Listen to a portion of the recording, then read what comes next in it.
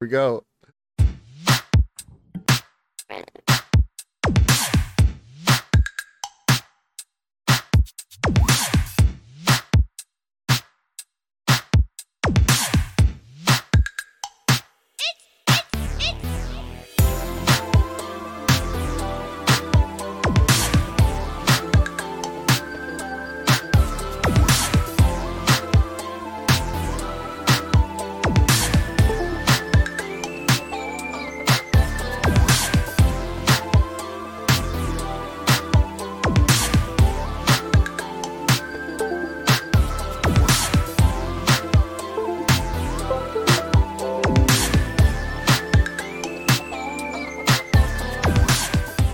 Oh, snap. Ladies and gentlemen, boys and girls, you can't see me, but I can definitely see you. I'm having some video camera problems this morning, but that's okay because I'm locked in. I'm live. We're here for episode 72 of Living Split Screen, and we're here to give it to you live, raw, and uncut.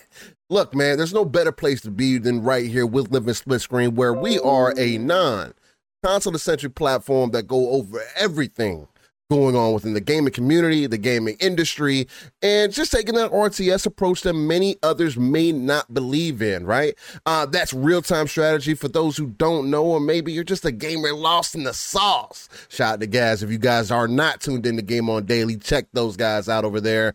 Another excellent site for news, and they got quite a conglomerate going on over there. A lot of time, a lot of effort spent in there, but another great group of gentlemen that I have to shout out because they still sponsor us. I don't know why. Well, I think we're too crazy for them, but that's the Midweek Mix-Up Collective. And look, man, One Rick Dutch, good to see you back in good spirits, good health. Hopefully everything is going well. My brother, if there's anything that you may need, please let me know.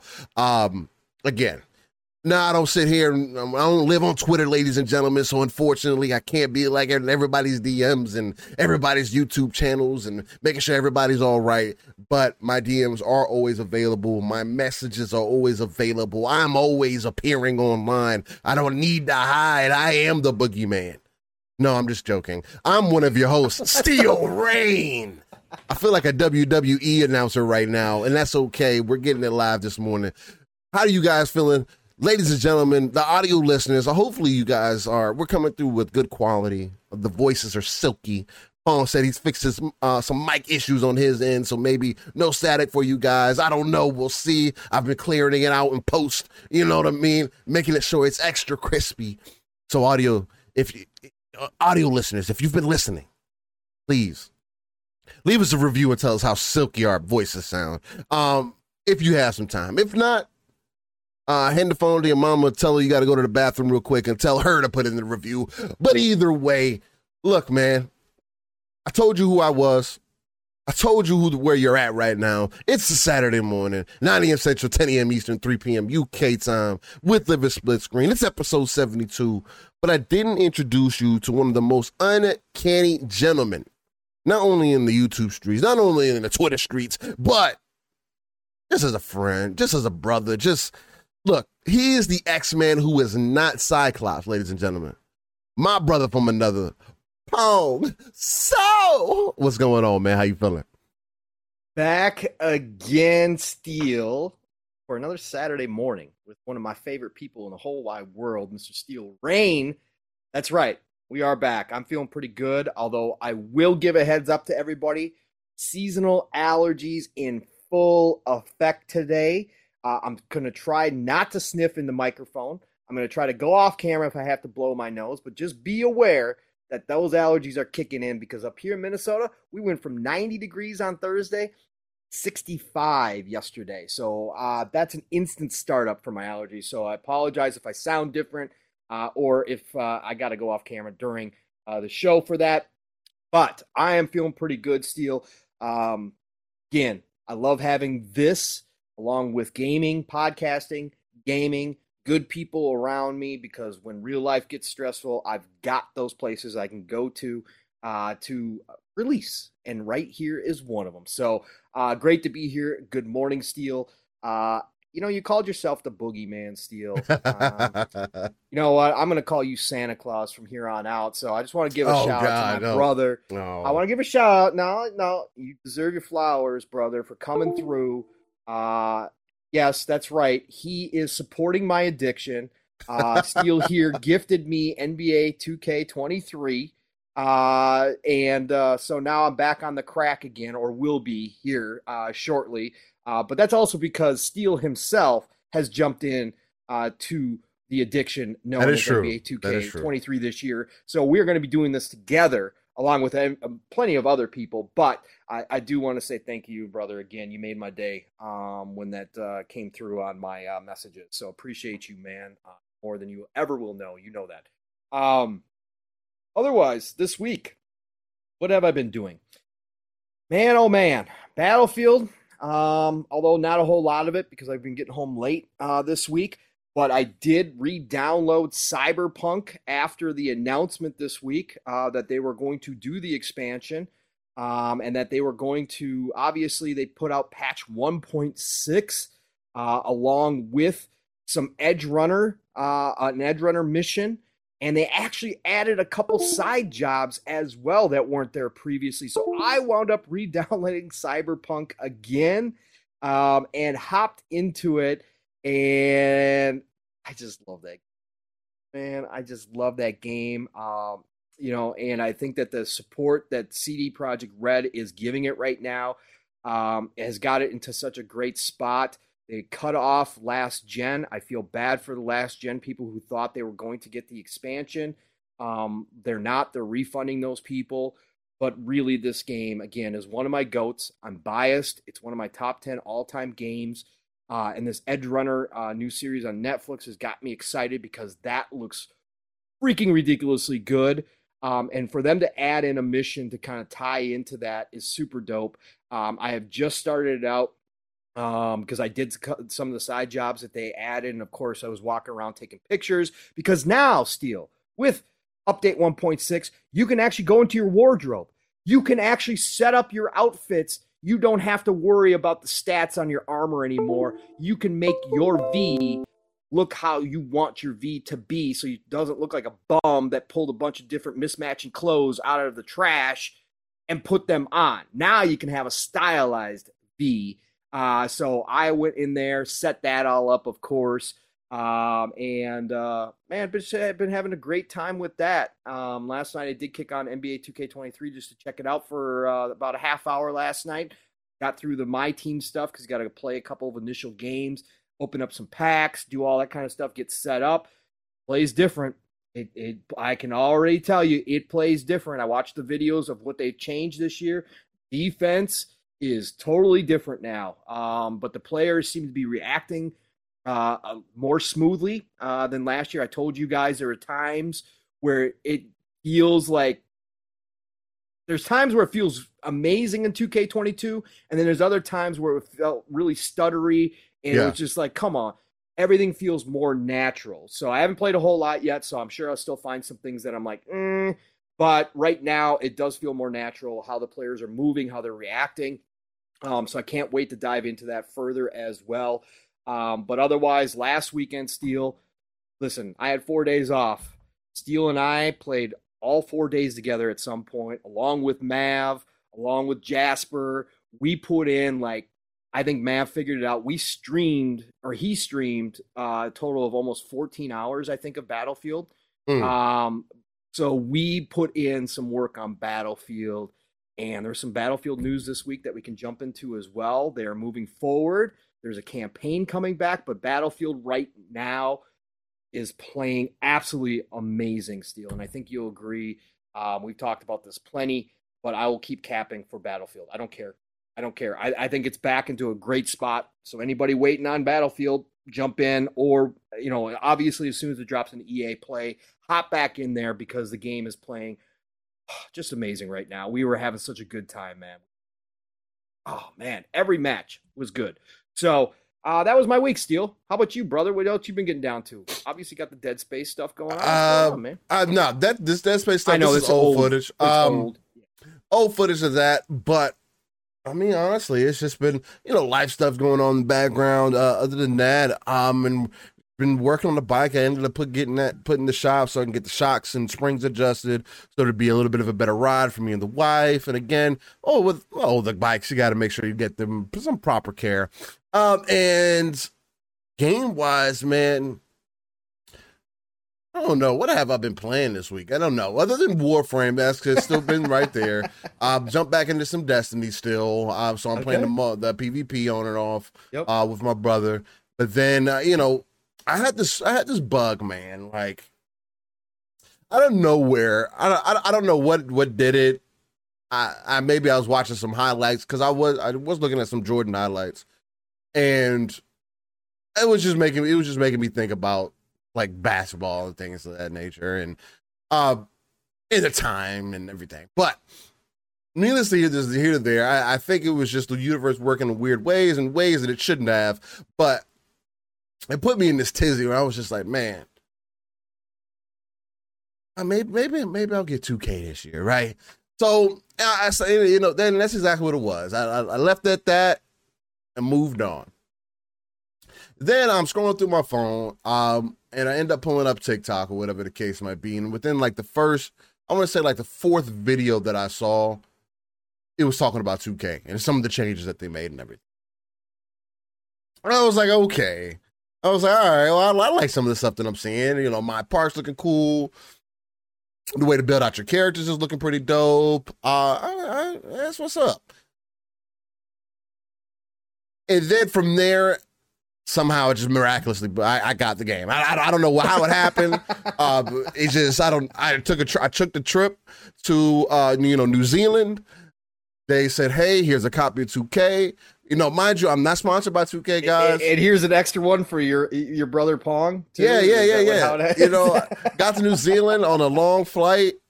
And, this is after, some things that just lined up, just putting it into my mind. And I got off the plane and they were just like, hey, here's 2 copies. And off to the races we went, man. And me personally, 2K for me is more about my career. Mostly because Pong got me a little bit into my team, and I don't mind that. Along with Pong, also, he told me that they're not going to have like contracts and stuff like that anymore. So that's another thing that's super dope. Makes it easier to just jump in and out, makes it more accessible. But the other thing too is that I may not focus on my team as much because my career is already its own grind, especially when you're working on your own character. But it is going to be interesting to see about jumping into the other cooperative modes because I haven't played 2K like that. You know what I'm saying? Right. As far as like with me, if it wasn't like side by side, I never played 2K like on teams and stuff like that. Team ups and stuff. Yeah, I know. I did like a couple games with Dealer and them before. I believe I was on 2K21. But so it's going to be cool to get into some more of that. I think that's really fun. It could be a really good time. And I just been having fun with it, man. Things have changed. It does feel a little bit tighter. There are some things that do still bother me. Like when you're playing defense and somehow they still get past you when you're playing good defense. Yeah. I don't know. Again, I know there's speed differences and there's other moves and things that are kind of cheesy in the game right now. Like for an example, there is a current grind method. This is not like not known, but because this has always been a thing, but where you put it on Hall of Fame, and you basically throw alleys to your players over and over again or just hit plays. One, it helps you learn the game a little bit more, but two, it helps you level up and get VC quicker that way because you get the most VC for playing on that harder difficulty. So, the Jordan Challenge, I have not started yet. This will be my first time ever trying to do that too, so that should be a lot of fun. The intro to it, Steel, is absolutely freaking incredible. They took his highlights from all of his famous games, like the Utah game, all of it, and they duplicated it, but in the 2K23 engine. And they did such a great job in those game moments, adding in, of course, the announcers from the actual games, and then they put this filter over it, Steel, so it looks like you're watching old games. Like if you had a VCR tape, like from the production quality from back then was not what we have now. We didn't have high definition back then. So they put this filter over it but the engine is so good. There are moments in there when it feels like you're watching the actual highlights versus a reproduced highlight, but they did it down fire. to the minutest details of each play. If you've watched those highlights like I have a billion times, you know some of the details, and they put them all in there, so it's really cool. Yeah. The only thing about 2K that I don't like is the open city aspect of it. I don't get why they've done that. I think that's stupid. Because they want you in there, Steel, for 40 hours a day. That's what they want. If you want me in there, don't. Why does the performance have to drop to shit when it come on, bro? Because 2K ain't about optimization. We already know that. This thing's like 150 gigs. It literally is. That's my biggest gripe with it. This is like, bro, there's certain things just don't change, but it is what it is. But other than that, yeah, that's really been my kind of week. I know Steel Rising has been came out also apparently. I haven't had a chance to jump into that yet, though it is on my list and on my radar. But I got other games that I got to get into. When you're playing live service games, it's kind of hard to stop those when you're mid grind and jump into other games. So. Steel Rising, in fact, they talked about the options they put in there for accessibility. And that actually got more I did hear about that. You hear about that? You can basically, and this got me excited because, again, I was hyped for that game because it's Spiders, which is one of my favorite AA RPGs. If you guys have been watching this show from the beginning, you know I've brought up Spiders multiple times. Spiders back in the day have some of my favorite AA RPGs ever. They are on the cusp. If they got the resource, and I think Steel Rising is another step for them from what I've seen. Yeah. But if they got the actual funding, if they were like under an Xbox and they got the AAA money and grew their team, they could be a freaking awesome RPG maker. But Steel Rising got me more excited because as I was watching the gameplay, I was like, ooh, this is really Soulsy. Like, I don't know if this one's going to be for me. But then they came out with the announcement for anybody who doesn't know. They have added a ton of accessibility features. You can take this game and you can turn it into an action-based RPG if you really want to, because you can adjust how the enemies respond to you. You can adjust your damage levels. You can adjust the enemy damage levels. You can adjust all sorts of things in there and turn this more into an action RPG, which gets me excited. I know that's not the original vision, but if they're going to add these features, and they're going to give me the option to do that, this is a game I'm going to jump into down the line. If they added the feature, if they added it to the game, that's part of their original vision. So it is what it is. I mean, it's there from jump. It's there from base, right? It's something they put in consideration, and they wanted people to have accessibility, right? So I consider that as part of the initial experience. It's like, that's why I don't judge people based off of what difficulty. It's just what we get, what people get stuck at is people being dishonest about that kind of thing, or making it seem like the game is less than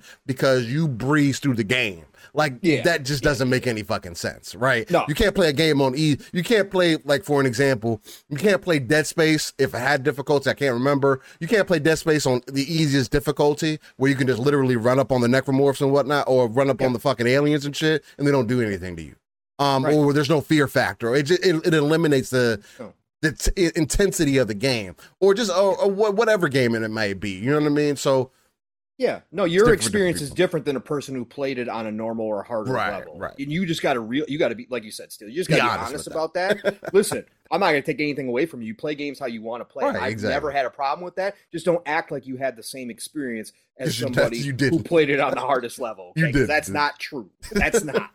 And when people try to compare their experience, like, oh, I beat that game, it's just like, no, that's not. I understand you saw the story and that's cool, but you didn't have the same experience that I did. You beat the game, but no, you didn't have the same. It wasn't the same level. It certainly was not. Yeah, exactly. So, I think at this point it'd be a good time to get into our upcoming game segment. It looks like there's actually a few things that are coming out this week that people can be a little excited for. One that actually was pointed out as one of the most anticipated PC games, I believe it was called, and that's Metal Hellsinger.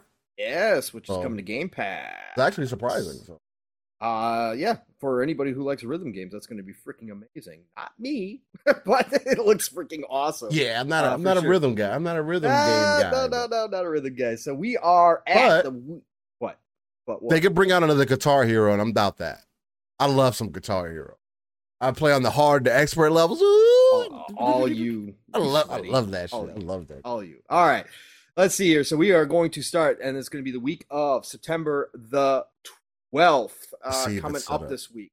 So let's see what's going on. We're going to start out with a game called Little Orpheus. Little Orpheus coming to PlayStation 5, Xbox Series, PlayStation 4, Xbox One, Switch, and PC on the 13th. This is a new platforming game from developer The Chinese Room and published by Secret Room. This was already released for iOS back in 2020. So obviously, they've probably done some work and they're bringing it over to consoles now and PC. So, hey, Little Orpheus, if you're looking for a platformer. Real quick, Dutch, what demo are you saying to play? You talking about the one for Steel Rising? Because if that's the one that you're referring to, I don't need to play the demo. I'm going to get the game regardless. Yeah, so. Yep, exactly. Yeah, no, and like I said, I'm going to buy it later, so for sure, 100%. And then coming to iOS and Android, a mobile game called Scourgebringer. Oh, actually, this game has been out on platforms or out on consoles before, and PC as well. I actually fooled around with this game. This is an action game, and it's really fun. Actually, it's from Flying Oak Games and Dear Villagers. Go check out Scourgebringer. You might like it. Is it still in Game Pass? It was in Game Pass at one point. I think it might still be in Game Pass. I could be wrong on that. But this came out on Xbox One, Switch, and PC back in 2020. It came out to PlayStation 4 and PlayStation Vita in 2021, which is crazy. And now it's coming to iOS and Android. Scourgebringer is a pretty cool game. So go check that out. 2D, action game, heavy action. It's really fun. And then we've got 13 coming to Switch, the classic game that has been around. They did a remake. I watched actually brother Mike from NLG fool around with the remake. I believe they're doing another update for current consoles as well on this game. This goes all the way back to 2003. That is crazy. This was on PlayStation 2, Xbox, GameCube, PC, and Mac back in the day. But this is a really cool game. I've not hopped back into it since. But I always liked this game. But they re-released it in 2020 for PlayStation 4, Xbox One, Switch, and PC. And then now it's coming to Switch. And like I said, I think I do remember seeing that they're going to come out with a current version as well for this game. Because performance-wise, it needed a little work on the remake. So that is coming out September 13th. And then You Suck at Parking. That's right. Listen. This game is really cool. I watch Indie play this. Indie Gamer, shout out to Indie Gamer. Everybody knows who he is in this community for the most part. Dude, just, again, his name says it all. He loves indies. I watched him play this originally on PC. It's from Happy Volcano. It's a really cool, fun little game, and it's coming to Game Pass as well. And that's launching on the 14th. Xbox Series consoles, Xbox One, and, of course, PC. And then next year it will be coming to PlayStation 5, 4, and the Switch. So it starts out as a console exclusive on our side, on the Xbox. Anyways, You Suck at Parking coming this next week. Bear and Breakfast coming to Switch on September 15th. This is a simulation game. I think we saw this at one of the showcases. I can't remember if it was Gamescom or not. Yeah, it was Gamescom. I believe it was Gamescom. It might have been the Future Game Show. Bear and Breakfast. It's a simulation game from Gummy Cat, published by Armor Game Studios. It has been out on PC since July 28th, but now coming to Switch in September. Cool little game. I think I actually like it. So go check out Bear and Breakfast. And then, like Steele was saying, Metal Hellsinger is coming to PlayStation 5, Xbox Series consoles, PC. For anybody who does not remember, this is the rhythm doom game, is the only way I can put it, with death metal, which is always freaking amazing when you plug it in with the doom aesthetic. This is developed by The Outsiders, published by Funcom. Again, we got word. This is confirmed. It is dropping into Game Pass day and date. So Have fun with some Metal Hellsinger for all you rhythm fans out there. It's going to be a good one. It is fast, fast, fast. So that should be great for a lot of people. And then we've got the Outer Wilds current gen patch coming. Outer Wilds, cool game. I played it, could not get into it. Frame rates were not good. Sporadic on the older systems. Again, this released on PC in 2019. Came out for Xbox One also in 2019. And then it came out for PlayStation 4 in October of 2019. And now they're finally doing a current gen patch for this thing, PlayStation 5, Xbox Series. I'm not sure if they're reselling it or if it's going to be a free update. That I'm not sure of. It is also coming to Switch at a later date as well. But Outer Wilds, a lot of people swear by this game and love this game. And that is coming September 15th. So be on the lookout for that. And then, why is this? Is this like the official? What? Splitgate. Splitgate's been next out. Next gen version, maybe? No, because it says PlayStation 5, Xbox Series, PlayStation 4, Xbox One, and PC. Is this like was it always in beta? I don't remember, Stu. You played it. I never. I mean, I played a little bit, but I didn't play it enough to know what's going on. The developer 1047 Games came out and announced that this was going to be the final update to Splitgate. They're going to keep the servers up, but they're moving on because of the success of Splitgate. They are moving on to a much bigger version of Splitgate and going to make a whole new IP out of it because they just said that the game kind of outgrew where they wanted to take it, but they learned so much from Splitgate that they're going to make a bigger version of it. So, but that is on September 15th. So I'm unsure what that official is at that point, if it's just going to be an official release, but it is the final update they said to that game. And then Wayward Strand coming to PlayStation 5, Xbox Series consoles, PlayStation 4, Xbox One, Switch, and PC. That is coming September the 15th as well. This is from Ghost Pattern, and it's an adventure game. So go take a look at that one and see what you think about Wayward Strand.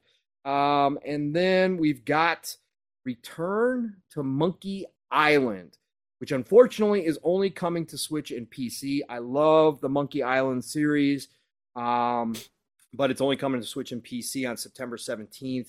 But they've got some of the original developers. This is from Terrible Toy Box, published, of course, by Devolver Digital and Lucasfilm Games. Lucas was obviously the previous publisher back in the day, but Devolver Digital has taken that over. Return to Monkey Island is one of the best, I don't even know how to say it. It's narrative driven, but it's got some of the best humor I've ever found in a game. It is classic. I love that. So this one looks to return to that.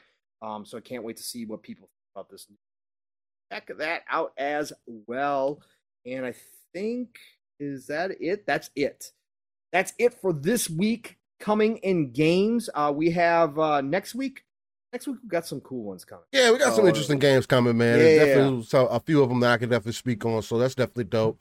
It's actually crazy, man, because FIFA's actually is right around the corner too. That's a little bit later in the month, but for me personally, I was trying to decide whether I was going to do FIFA this year or 2K, and I've bit the bullet, and obviously I'm going to do 2K because I can't do both. There's too much of a time commitment, and because FIFA can get me neck deep in things, my damn self. So, and then also I saw Dutch mention Grounded. Yes, it does. 1.0 is supposed to be released later on this month, and that's September 27th, and we'll definitely make sure that we let you guys know about that as it comes out or before it comes out, as we do on a week-to-week basis. But with that said, thank you, Paul, for getting those upcoming games to everybody. Again, ladies and gentlemen, gaming is art and should be treated as such. So there's going to be the biggest reason why we're always going to bring these things up, man. Upcoming games, this day in gaming, kind of giving you that history aspect, kind of so you can be grateful for where you are today. Because, man, it's crazy when sometimes as I'm playing some of these games, man, and you just sit back and you're just admiring, especially like 2K. I was thinking about that the other day. It was like you go back to like a 2K6. You know what I'm saying? And then you go and you're playing 2K23 right now, and you're just like, you're just in your mind, just rewinding time and thinking back about how things used to look. And you were like, man, this is the greatest it'll ever be. And then now in 2023, no rhyming intended. When I walk out, especially in my career, when you walk out into the stadium, bro, game looks fucking crazy. Yeah. Now, mind you, it might drop down about 20 frames as you're walking out, and then finally get back to normal when you actually get back on court, because it's a basketball game that where the other things are like, it's not even second or third. It's like fourth down the list of line that are of things that are important. So, but it's neither here or there. Well, yesterday was Dreamcast Day, 9/9/99, and I posted, retweeted. Somebody had posted an original CNN clip from when the Dreamcast was launching, and they were interviewing kids checking out the Dreamcast for the first time, and they were showing clips still. And I said, it's always great to have these types of time capsules to see how far we've come. And to your point, I played 2K on Dreamcast. Played 2K online over dial-up for the first time ever on my Dreamcast, which was absolutely unbelievable at the time. It was the worst connection possible. We complain about what we have now with minute, it's bad, but minute lag compared to back then, when if you got a whole game in with somebody in New York, it was a big deal. Like, that was massive if you got a whole game in, and it was terrible lag. But just to go back and see, the kids were all excited. Everybody they were interviewing was like, graphics, man, graphics. And we were, seeing Soul Calibur and Sonic from back then, and all these games, and see where we are now, Steve. And with all the connectivity, accessibility that we have, playing on our phones, playing through the cloud on your TV, it doesn't matter to go back just to 1999 and think about where we were then with the Dreamcast. Shout out to the GOAT. For me, the GOAT will be forever the GOAT. It was one of the greatest consoles of all time. And to hear them talk about, it was even funny in that CNN thing, Steel. They said they had pre-sold 300,000 consoles by 9/9/99, and they were hoping, Sega was looking to reach 1 million by the end of the year. And here we are now, where we know consoles are selling, what did we have last year? Like 10 million, almost 7 to 10 million between the PlayStation and the Xbox Series consoles in the wild within the more than year. That. I mean, it was crazy. Yeah, more than that. So it was just awesome to hear all that stuff and to see again where we came from and how far we have come, because it's insane where tech is going. Nah, that's why every time that we have these conversations, or if you're on other people's podcasts, or Boom brings me on, I'm just grateful to where we at, man. Because it's like, again, when I play games, I play to the main reason why anybody else doesn't is to relax and get to kind of separate yourself from the world and things like that. Because when you work outside and you're working on bikes, or you're working on cars, or you got home from your job, there are some things that you just want to sit down and just involve yourself in and really be part of that world, which is it's just a beautiful experience to me. And there's nothing better than it. That's why I choose gaming over movies. That's why I choose gaming over TV. That's why I choose, what I'm saying? Like, of all the other hobbies that people do, play cards, because don't let nobody else tell you that gaming is a waste of time, because you could just as easily tell them that whatever they're doing is a waste of time also.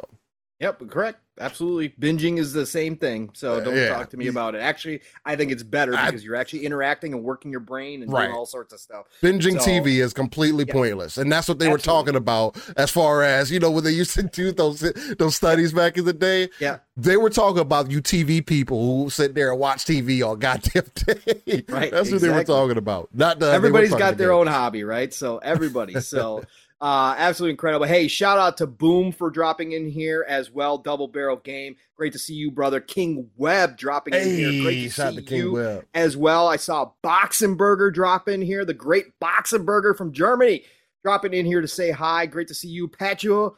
Thank you for dropping in here, sir. And shout out to you and the entire Midweek Mix-Up Collective for playing Battlefield and supporting the cause. We're all capping for Battlefield 2042 at this point because it is amazing. Well, it's not capping if it's true. Yeah, I know, but some people will say it's capping because they still think it sucks. So I mean, some people are going to say it's capping because they've experienced a lot of people who have to lie to themselves, a lot of other people to feel like they've had a good time. And where nobody's capping here, or caping. Well, I didn't have to get my cape out of the closet. I will say it. I don't care. I don't care what you want to call it. It's not capping. That's not capping. Yeah, I know. At least the way that it's supposed to be. But at least some people would say it was. They would. People say a lot of things. You know, what did they say back in the day? What was that saying? Or was it Bill Cosby who said it? Bless his heart. Kids say the darndest things. Yeah. You know? They used to do a show. You know, shout out to wow. Shout out to that guy. I did not think we were going to a Bill Cosby reference on today's show. Hey, you got to throw some little Billy Bill in there, you know. He was that's another crazy thing to think about, but that's going to be a different direction. Live Supremacy, great to see you. Jason Hackett, thank you for dropping in here as well, brother. Black Card Day, thank you as well, sir, for being with us this morning. Appreciate it. So, go ahead, Steele. I'll end it with how our heroes have fallen. Yes, that happens. You live long enough, see your heroes fall one way or another. What did the Joker say? You either live long enough to see yourself become the villain, or you die a hero. Something like that. Or you die a hero, or live long enough to see yourself become a villain. Yeah, something along those lines. Shout out to Heath Ledger, the greatest fucking Joker ever all time. Yes, all time. Now let's get into some games. And I think, ladies and gentlemen, I have to get into this because I think it'll be a good point for me and Pong to kind of get a little tussies out, right? Have a little fit about, have a little fight, have a little arguments over. No, I don't know about all of that. We battling today? Okay. Maybe. All right. Let's go. So, ladies and gentlemen, I don't know if you guys heard, but there was a device that, Xbox has been really good about releasing controllers this year, right? Since the Xbox Series console has released, they've just been on a controller spree. Here? They've been on a controller spree. Set this up. I'll be right back. I gotta go fix my notes. All right. But they've been on a controller spree, man, and you may be part of that group who has a wall full of different controllers, colors, styles, whatever the case may be. You might have even made a couple through the design labs through Xbox. I say all that to say, Xbox went on to release, or no, not to release. I mean, it is releasing towards the end of the month. I believe it's the 21st, somewhere around there.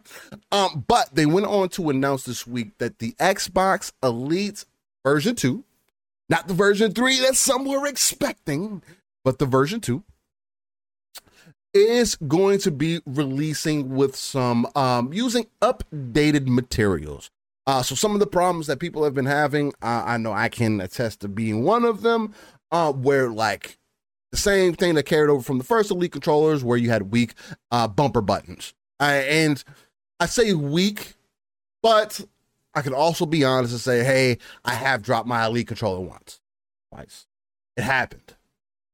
So I could very well must say, hey, maybe I did that. But they have been statistically known to be quite on the weaker end of things, which can cause for a really bad experience. Because of my right bumper breaking on my Elite controller, version 2, I started using the paddle on the bottom. And this has actually been an amazing thing. It's actually changed my experience. And also, I've noticed a little bit of less hand fatigue from doing that. So inadvertently, it's done something good. But when you pay, let's say, top dollar for these kinds of products, you would expect that you're not paying for a product that might fault on you within a year or two, depending on use, right? And everybody's different. Because even with my first Elite controller, the only problem that I had with it for the longest time were the grips falling off. And that has not been an issue here at all. The grips have been perfectly fine. That's good to go. The other thing, again, with my first Elite controller was the bumpers, but you were easily able to fix those. I hadn't looked in fixing the RB buttons on the Elite 2 yet, but I believe the last time I was looking for parts, they didn't have them available, which is really weird to me because I've also opened up this controller. This controller doesn't open up like typical controllers either. So like in previous controllers, and not everybody may care on the audio side of things. I'm trying to give a little bit of a visual representation of things, but you may not be able to get it, or you may not understand. But essentially, the faceplate on this controller, on the Elite version 2, is the only thing that lifts off of this controller. typically in other controllers, it's like the parts are just sitting on the inside, like I believe it is with the regular Xbox Series controllers. The parts are just sitting on the inside, and then you can kind of take apart the controller, you can take off the faceplate, remove the housing. Essentially, you can just put the parts in a brand new controller if you wanted to, or mod it out, however you wanted to do. And the Elite controllers is a little bit more difficult than that, so it's not as, at least from what I've noticed thus far, as versatile as the first Elite was for repairs, which isn't a good thing to me personally. If I can't end up replacing the bumper buttons on my Elite version 2, that would be unfortunate, because we are also in a time period to where repair on hardware is becoming a big point of conversation too, because companies like Apple, Microsoft has done it in the past too, where they will void your warranty out if you get service done in other places. If you don't go to them officially, they'll void the warranty out, or whatever happens, you could run into some issues if it's not done directly through them. But with the Elite version 2, again, they look to have fixed a lot of the problems that, at least with the white Elite version 2 versus the black one that came out originally. And again, this was $189 when it released. This and the case and that it came in. So you're spending about $190, almost pretty much $200 for a high grade controller. That's the best way that I could put it. Now, I want to use this for comparison, because I know not a lot of people look at it this way, or are even interested, which I understand also. This product is not for everybody. This is for a certain audience who sees the value in this. But the same audience who sees the value in this should not have certain parts that break due to constant use and wear, especially when you're paying almost $200 for it. So I do see that as a problem. Now, I haven't had the same amount of problems that other people have been coming up. Oh, the controller's complete garbage and it always breaks and I got drift already. And look, man, again, I openly admitted I dropped my controller a couple of times, and that's why one of my bumpers is broken, possibly, more than likely. But you also have to ask yourself, how hard are you being on your controllers? Now, I use this controller every day. I don't have any other controllers. That's another thing to take in consideration.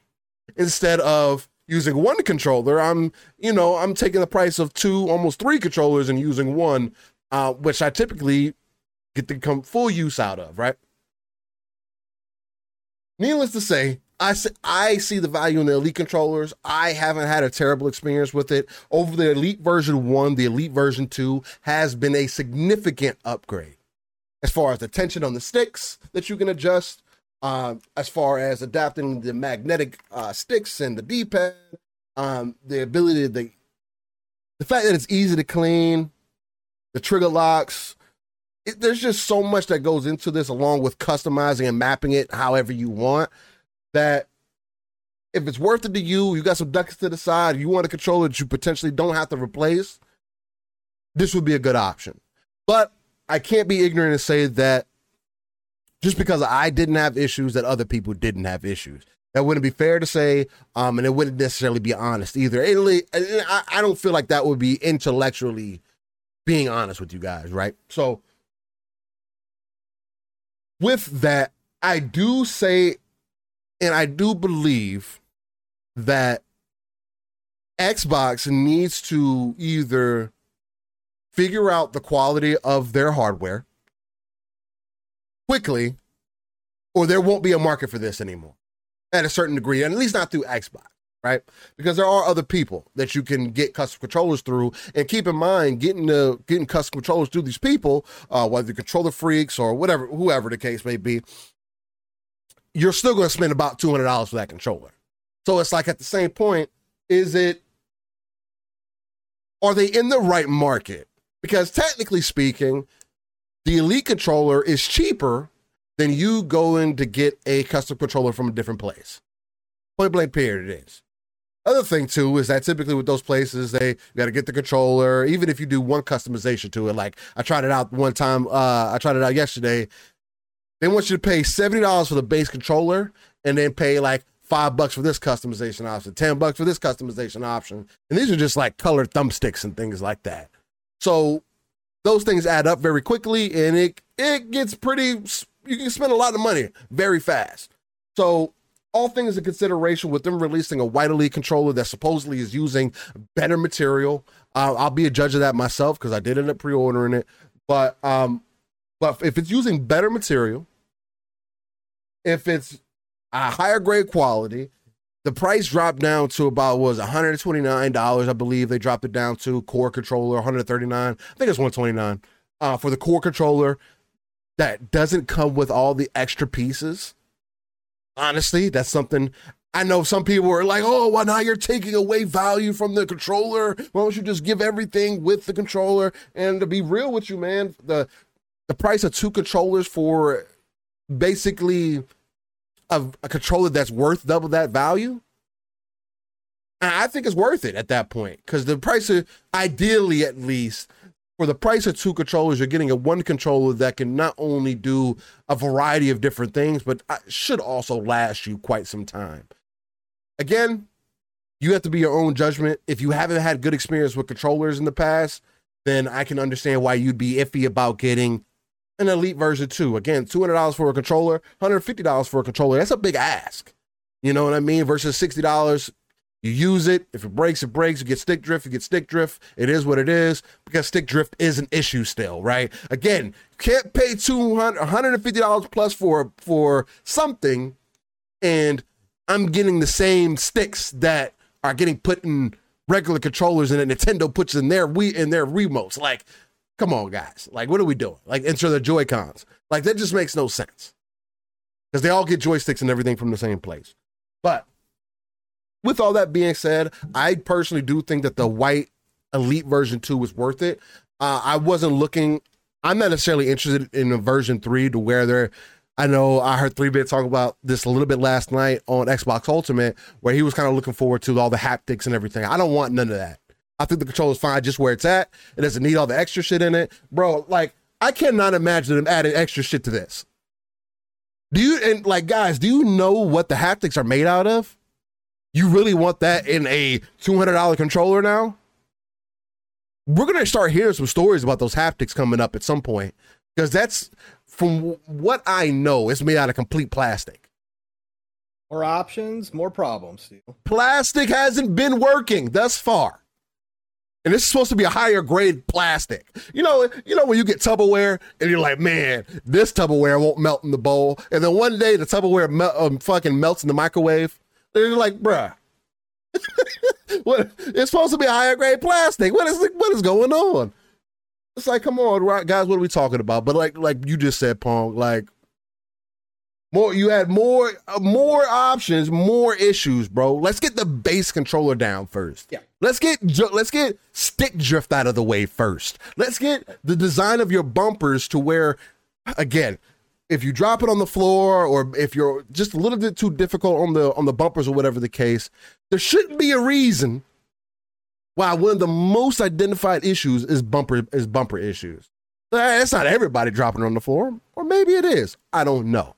But either way, that should tell you that you should do something different.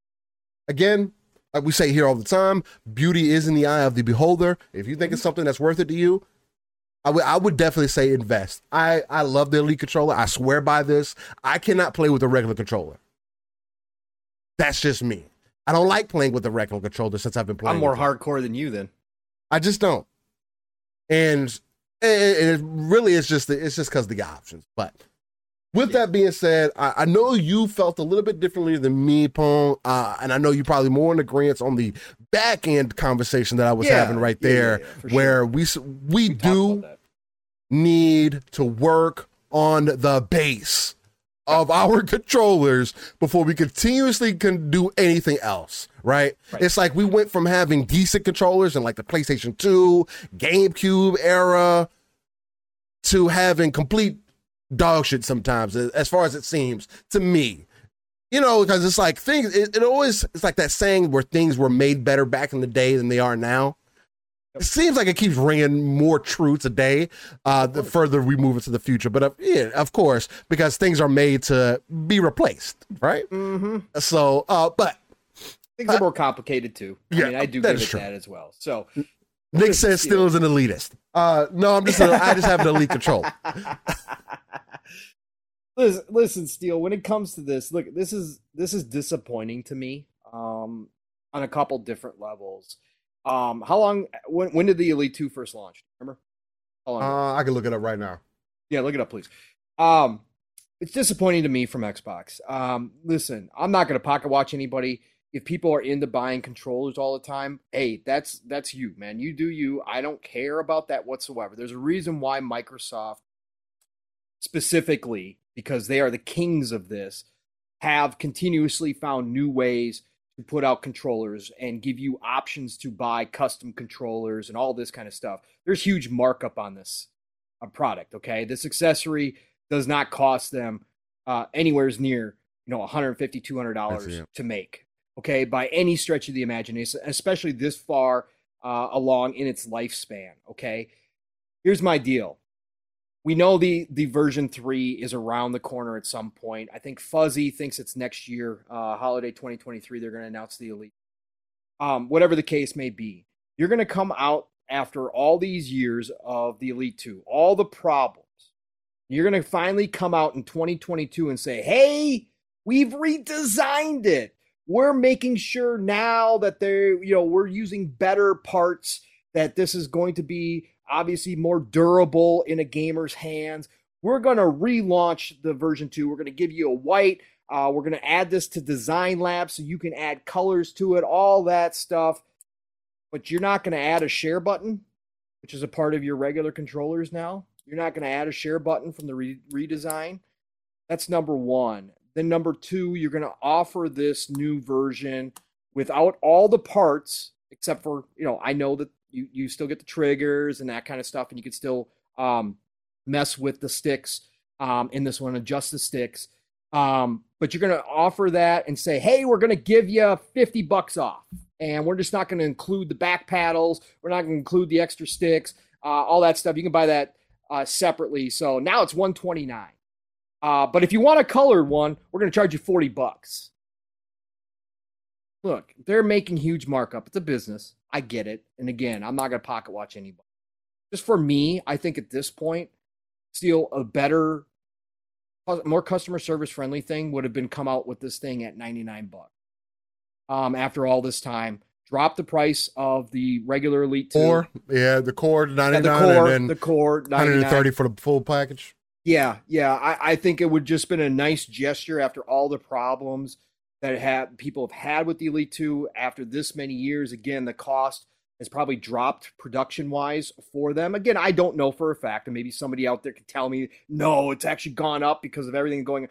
Listen, just for me, a goodwill gesture would have been come out and say $99 for the core, and then, like Steel said, $129 for the fully upgraded one, and don't charge $40 to color the damn thing. Please stop. It's not $40.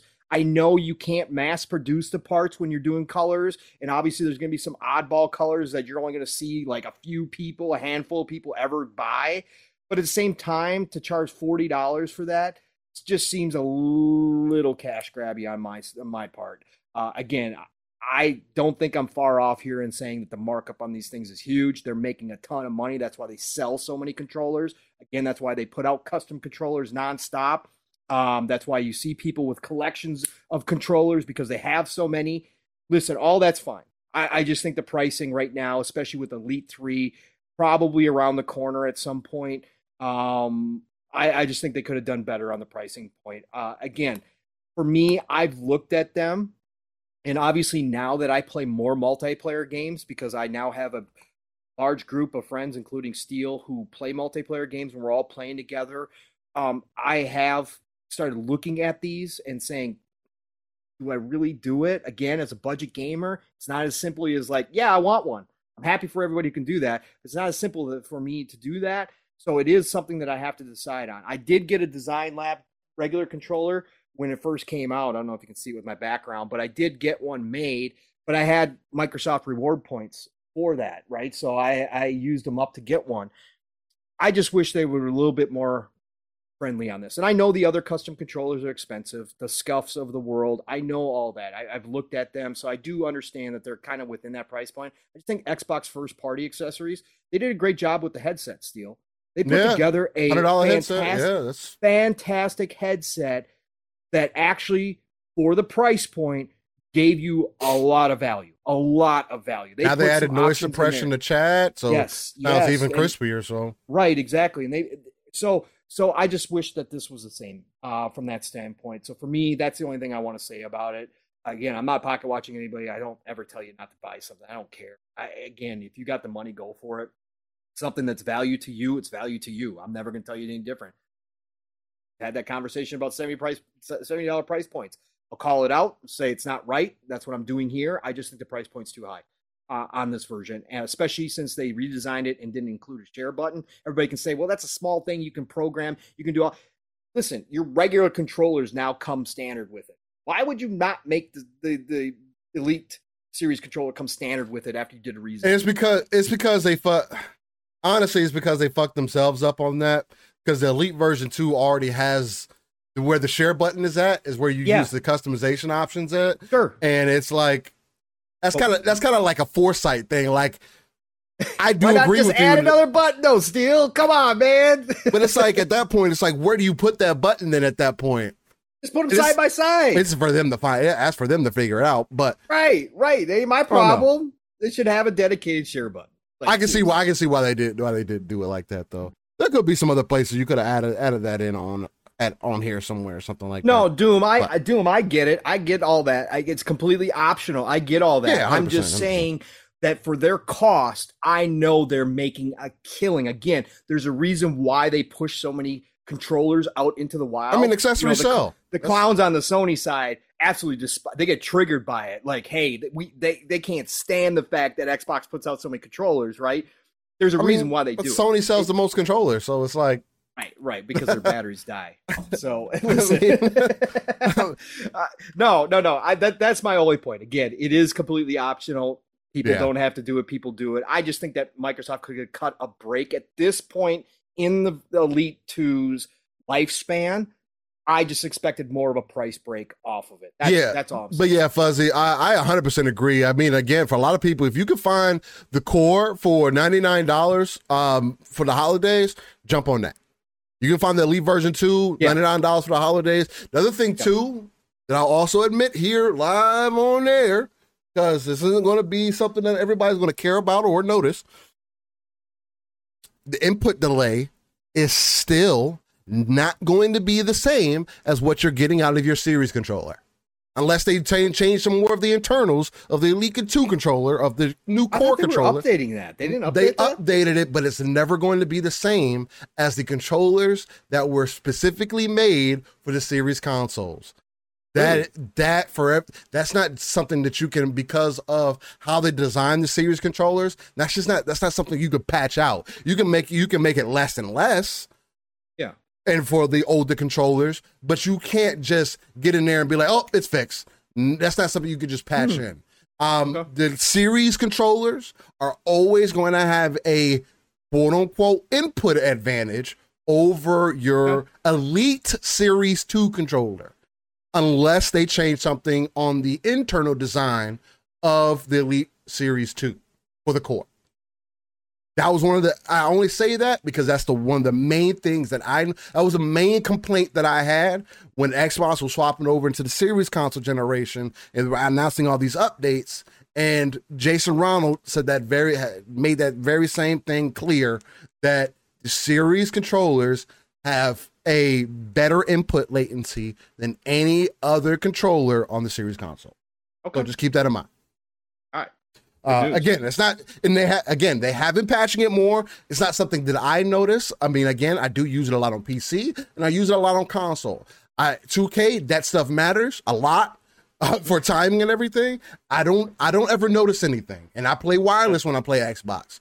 So it's like the entire time I haven't really noticed anything. So again, this is one of those things that's going to be something that's very minute. You know what I'm saying? So, Dutch may be offering a correction here. It says they changed the input lag on the Series 2 a while ago. It has ALLM now.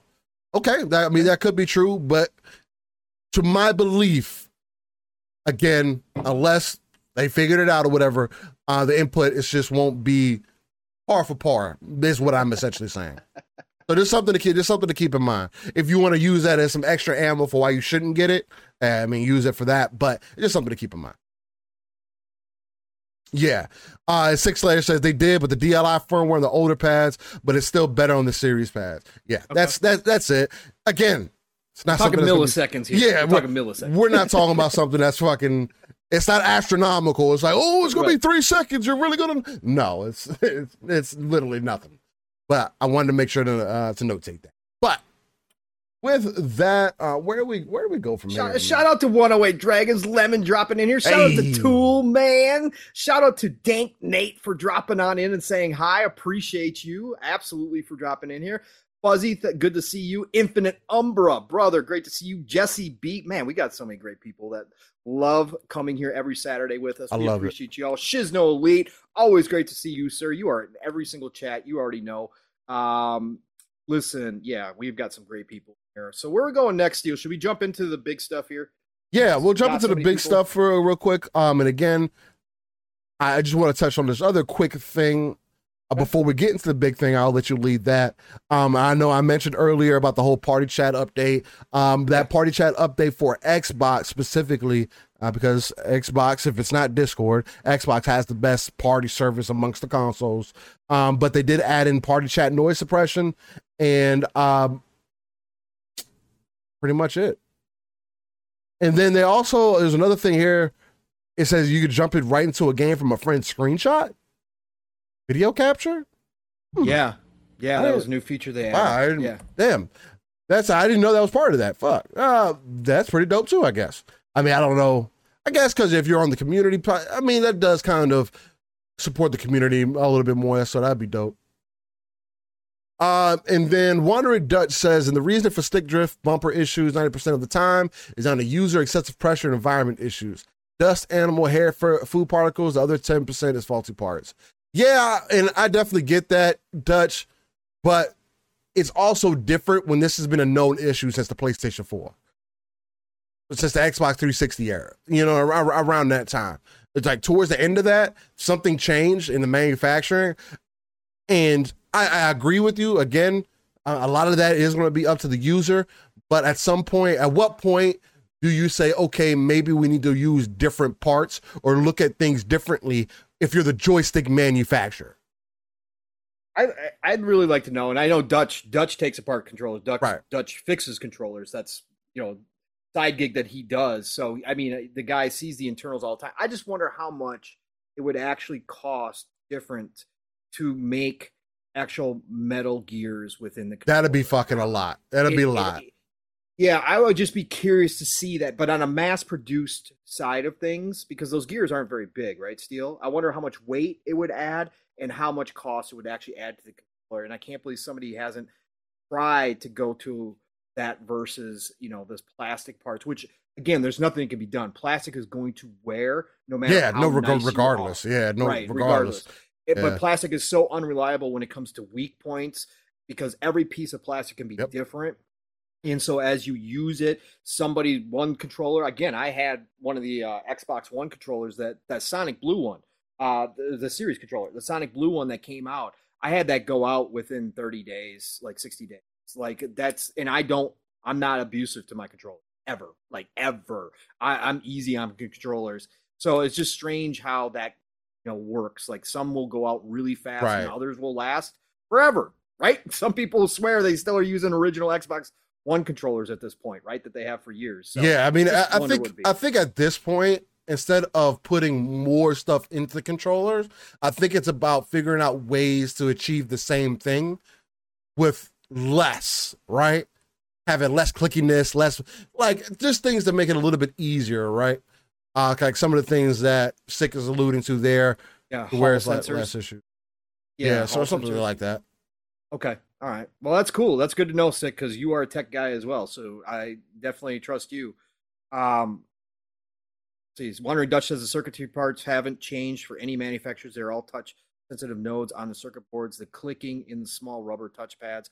Yeah, no, but exactly. Like you would imagine they want to start changing. They probably are looking at ways to change that, make it a little bit at least easier. But again, you would also imagine they probably have a success and it fail rate on those controllers too, to where it's like the margin on it is definitely leaning more on the positive end than it is on the negative end. Okay. And see, that's why I love this community. You could throw stuff out there and you've got a bunch of people who know what they're talking. Dank Nate shows up and says, yeah, they need to start using Hall sensors. Sega Dreamcast was the first to use it. I mean, come on. Listen. And then Fuzzy jumped in, said, looking at the cost in RC 4x4 dribbling gears. And again, Fuzzy was in the auto parts manufacturing business. Oh, he has an idea. For decades. So he has an idea on this. He says, looking at the cost of RC 4x4 dribbling gears, internals would jump from pennies to $5. Yeah, per controller, that's a lot. Yeah. That's a lot. That could be a lot. I appreciate you all. Yeah, that's an amazing, that's an amazing thing. But again, I know we're sticking on the fucking controller subject for a minute here. But at the same point, I just feel like it's an important subject to continuously speak on and at least bring up and have an open conversation like this, to where we can kind of all come to an understanding why things are the way they are, what we can do to change driveline gears, why things are the way they are, and what we can do to possibly change that. Who knows? One of you guys might have that idea, or maybe these are some of the things that they're working on and looking at. And you just want to let people know that the investment that they're making on something that you're touching every day, using, that it's going to use. Because I can be honest and say that, hey, when something doesn't act right on your control, it's frustrating, right? You can control it, get stick drift, that's frustrating. I mean, you could tell me that, hey, just go and see, and that's the thing, that you can fix stick drift on an Elite controller by making your circle bigger. You can't fix Elite stick drift in the other controllers because they don't give you the options as far as that goes, which if they did, that could be another way they can alleviate some of that. They got things good, ways around it. So appreciate you, chat, for always showing up, man. I love it. I love it. Yeah, that was beautiful. But Paul, man. Yeah. Let's get into the big stuff, man. What's going on, man? What is the drama? What is the issue? Why is Jim Ryan crying? Is he out here like, oh wow, sad? Is he puppy dog tears? What? I think we could permanently adopt that name at this point. To most people, obviously just seeing the face value of it. Of course, yeah. This is now the soap opera. This is as the ABK deal turns. That's where we're at with this. We've got public feuding now between Jim and Phil, which, again, you don't see very often. This does remind me of the height of the Sega Nintendo battles, where there was this public back and forth between execs. There was pettiness behind the scenes, like literally just crazy stuff going on. And this is now, we're at that point. This is so interesting. Again, it's all chess moves. There's a lot of game playing going on here. There's a lot of drama being built on purpose. But let's get down with this. So we all know, because we talked about this. It feels like we've been talking about this for months now at this point, this ABK and what's been coming out, right? It's been a few weeks here. We got the Brazilian news. That was the first kind of megaton that happened, where we got to see the comments behind the scenes, the answers that Sony gave to some of the regulatory body in Brazil, to some of the questions they had concerning the ABK deal. Then we had Phil come out and say, hey, this was last week. Phil said that,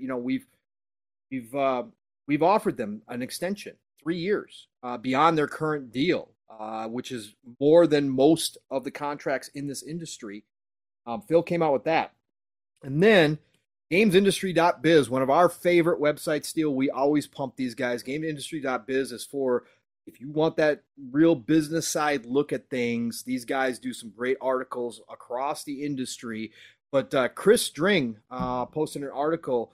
They got some comments from Jim Ryan about this, which was shocking. Go watch Hogue, too. Shout out to Hogue Law. If you guys aren't following Hogue, please go follow him. He does things. He does true crime stuff. He does a bunch of things, but he obviously is a mergers and acquisition attorney. He loves video games. He's over on Seasoned Gaming now as a permanent member on their Bitcast. He does great work in this community, and he's been breaking all of this stuff down. And he broke down the fact that he thought that Jim Ryan probably shouldn't have said what I'm about to read in public, that this is not a good look at all. So let's jump into this article. Again, Chris String wrote this article. He's also on Twitter. Go follow him. He's posting stuff about sales, as far as sales numbers go, all the time. Really great dude to follow as well. So the article starts, Microsoft has promised to keep Call of Duty on PlayStation for 3 years beyond the current agreement between Activision and Sony, says PlayStation CEO Jim Ryan. In a statement provided to GamesIndustry.biz, Ryan says the offer was inadequate on many levels, quote unquote.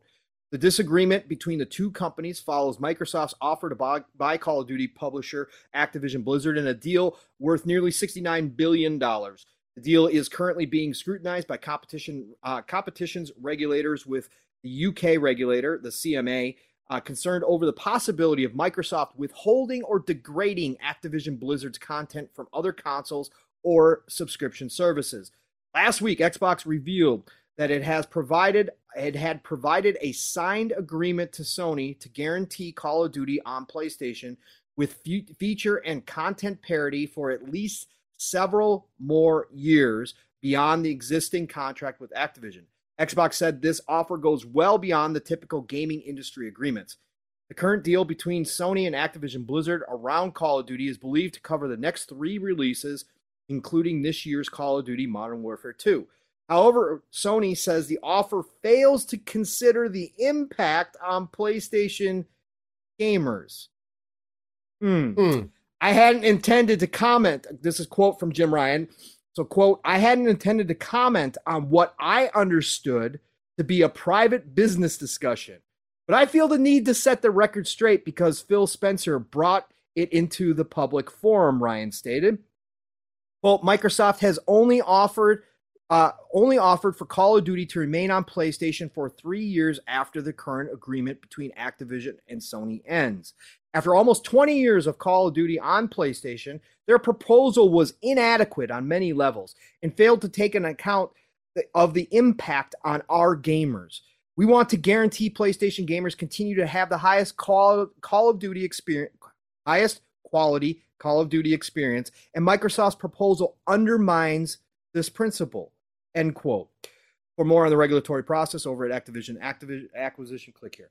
All right, I didn't need to read that. That was all right. Listen,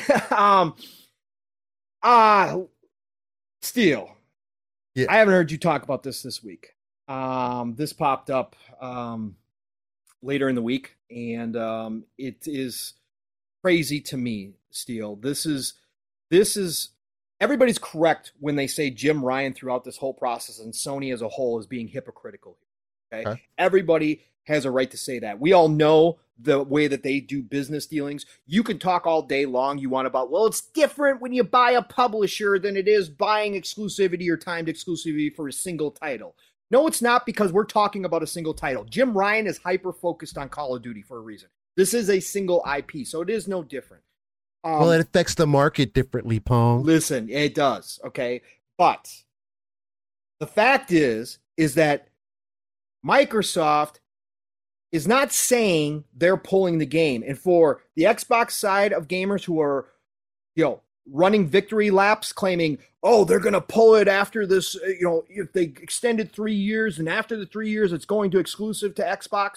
Pull it. None of that has been said here. No. Microsoft is now dealing on as a regular publisher with another company. You don't make forever deals in this industry. Most industries, you don't make lifetime deals. You never know what could change. You never know what's going to change in this industry. Now, sure, could one of the outcomes be that after that extension, Xbox, Microsoft would say, yep, Call of Duty is now exclusive? Of course, that's an option. They own the IP. They could do that.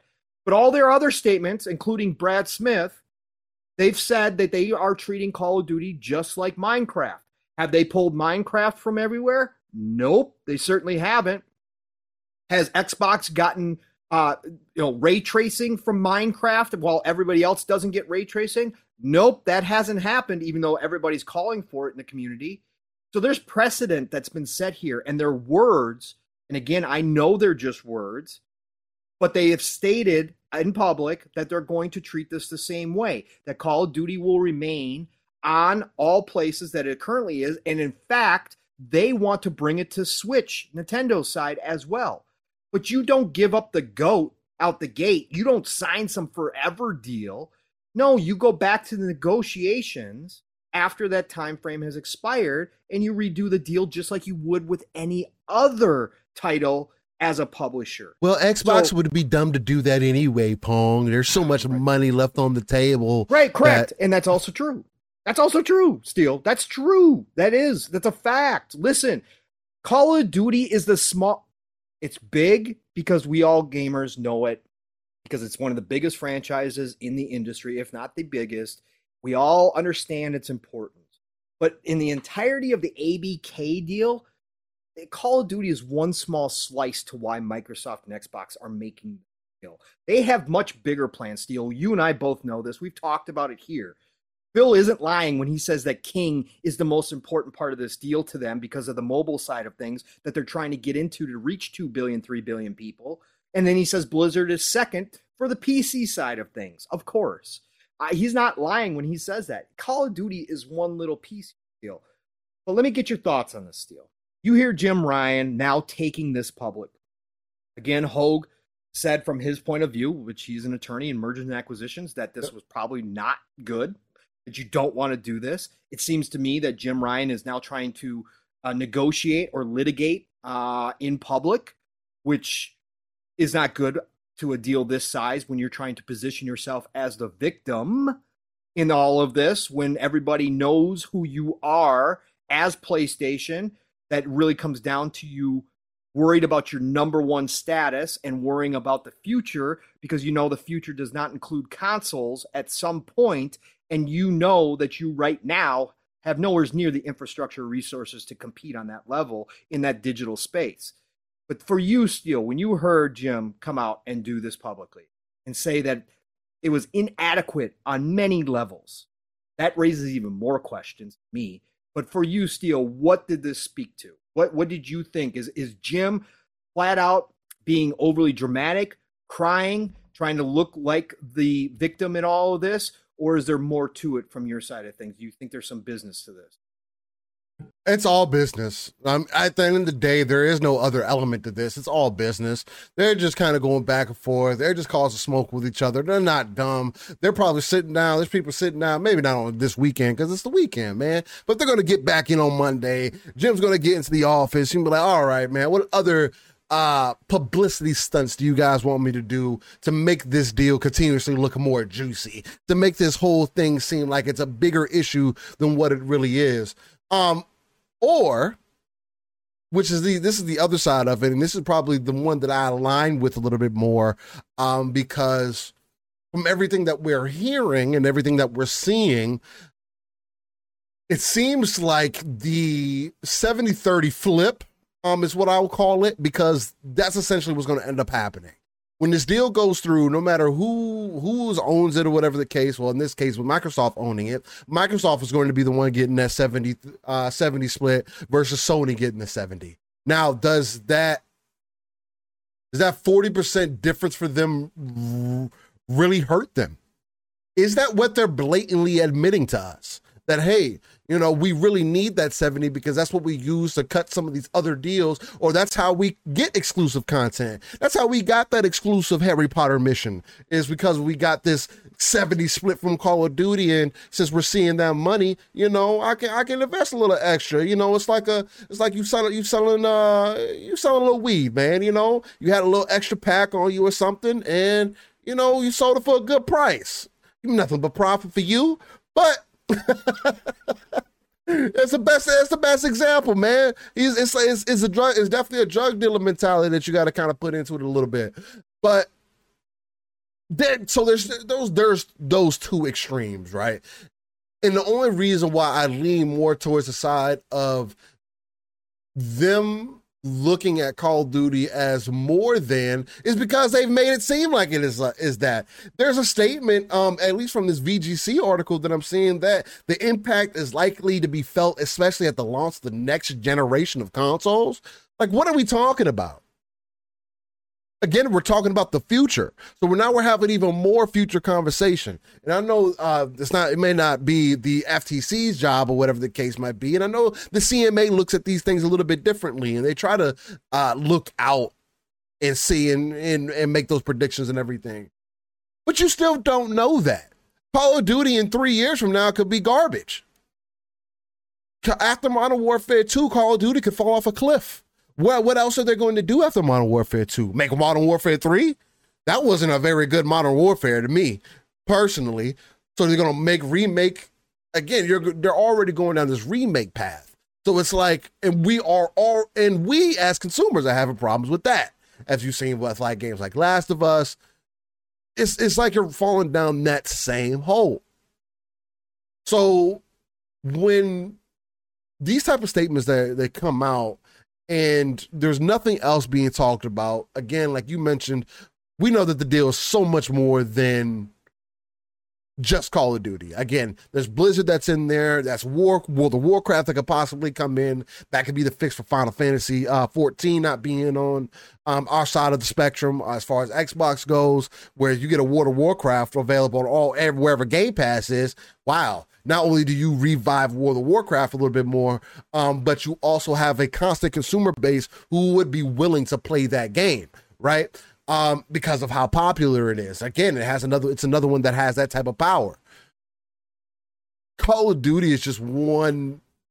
It's just one part of that conversation. And if it's really that big of an issue, it's like you're essentially telling me that you're in deeper, dire straits than anybody could figuratively imagine, right? Because I don't know the businesses of Sony. I do know that Sony is not very diverse in any other section of their business.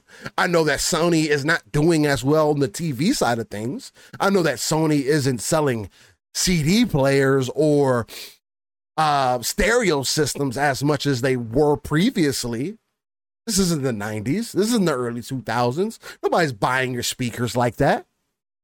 There's other options. There's better options. There's your quality only speaks so far nowadays in your games. Is that going to carry over into your electric car too? Does that carry over into your insurance business too? Is that where that quality is all over there? I mean, you got to pick something.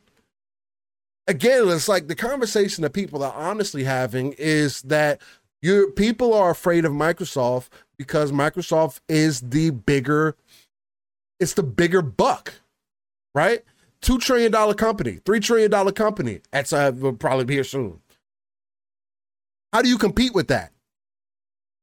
If you're Sony, and especially when the person that you considered as your competitor, who you tried to demolish or make sure that people understood that was lesser value,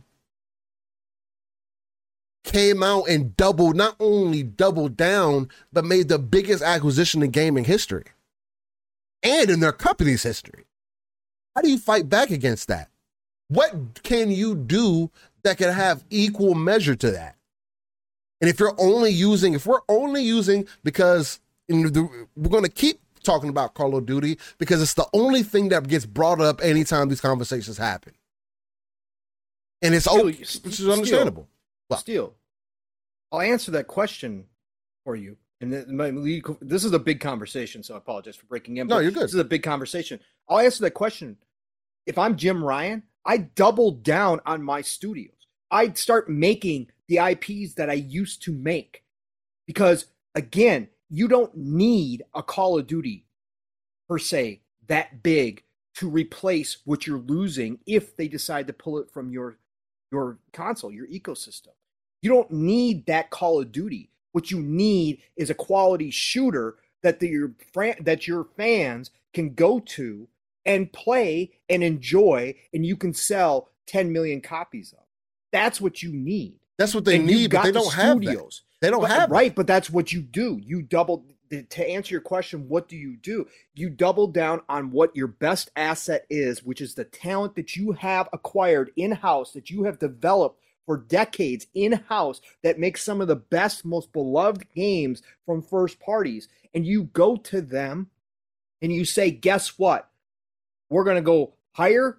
We're going to double your sizes. We're going to expand, and we're bringing back some of the old IP. And you guys need to learn how to make a quality shooter again. And guess what? We've got one of the best teams to help us in Bungie now, in-house.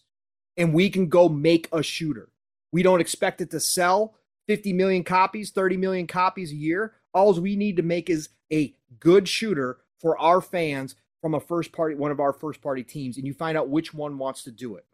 And you go that route, Steel. You double down on what made you the leader last gen.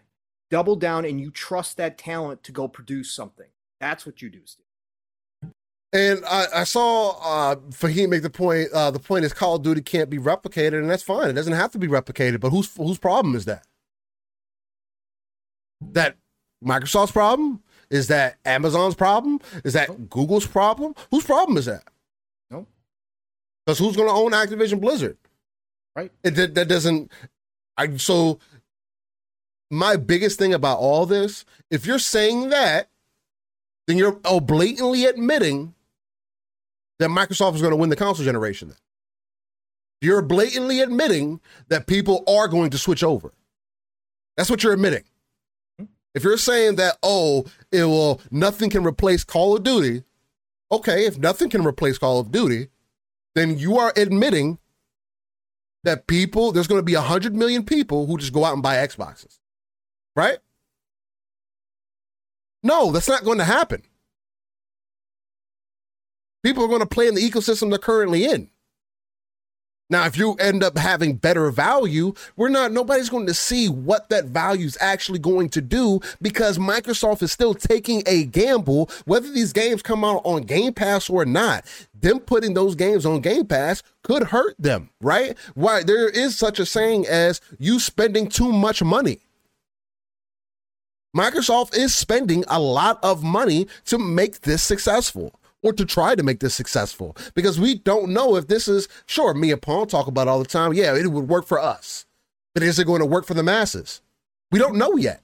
We have what? We have not even 100 million people subscribed to gaming subscription services.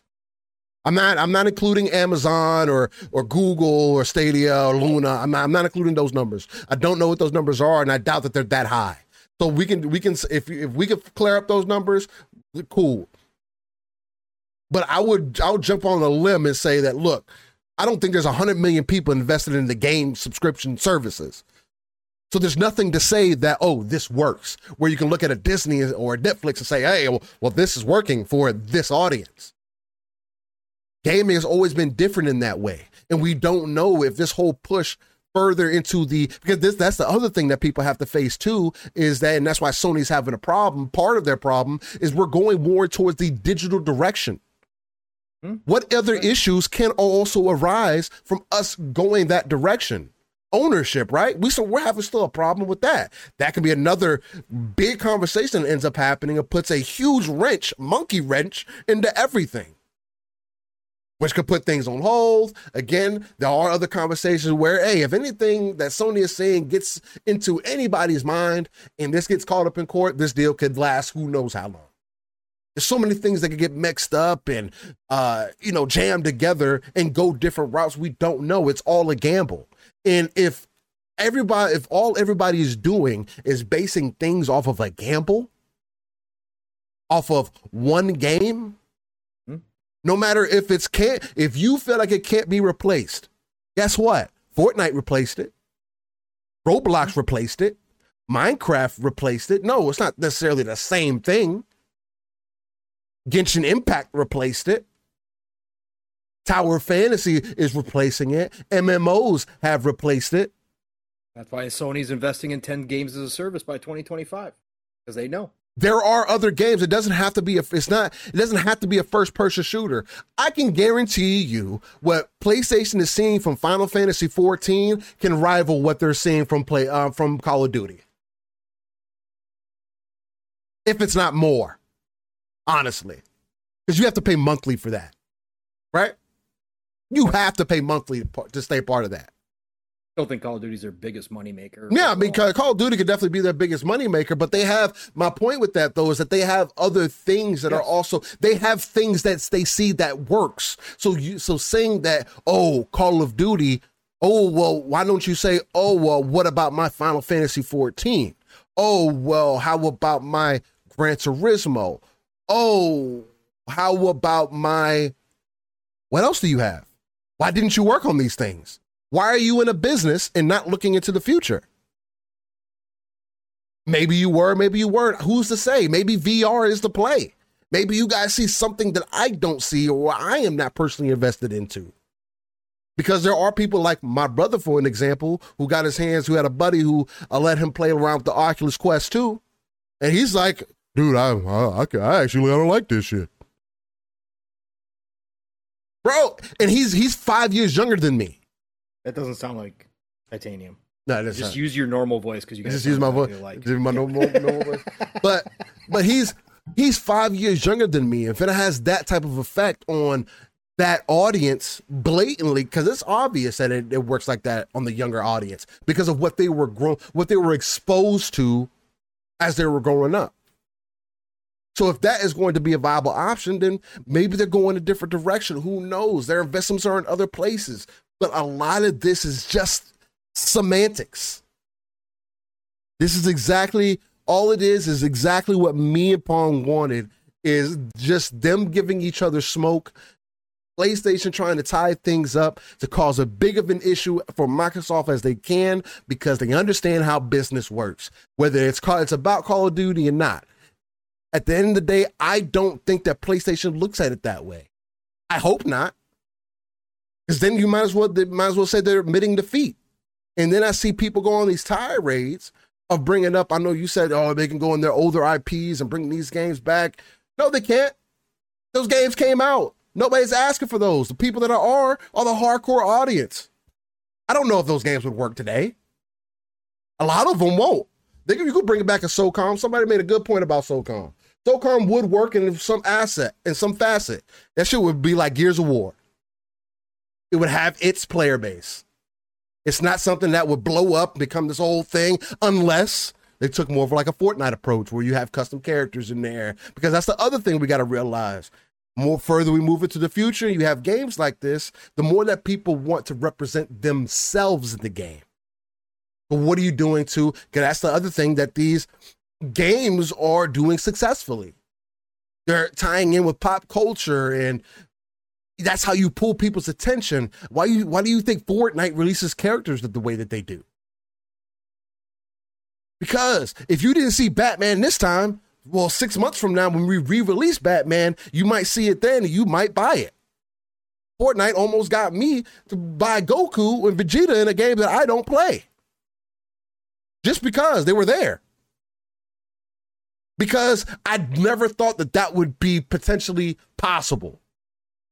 That you could have so many different characters in one game. That's like the imagination of my childhood just completely ballooned out. Smash Brothers was the only other thing that was comparative to that. Now we've got shooters that do that same thing. It's the definition of insanity. So people have a different expectation.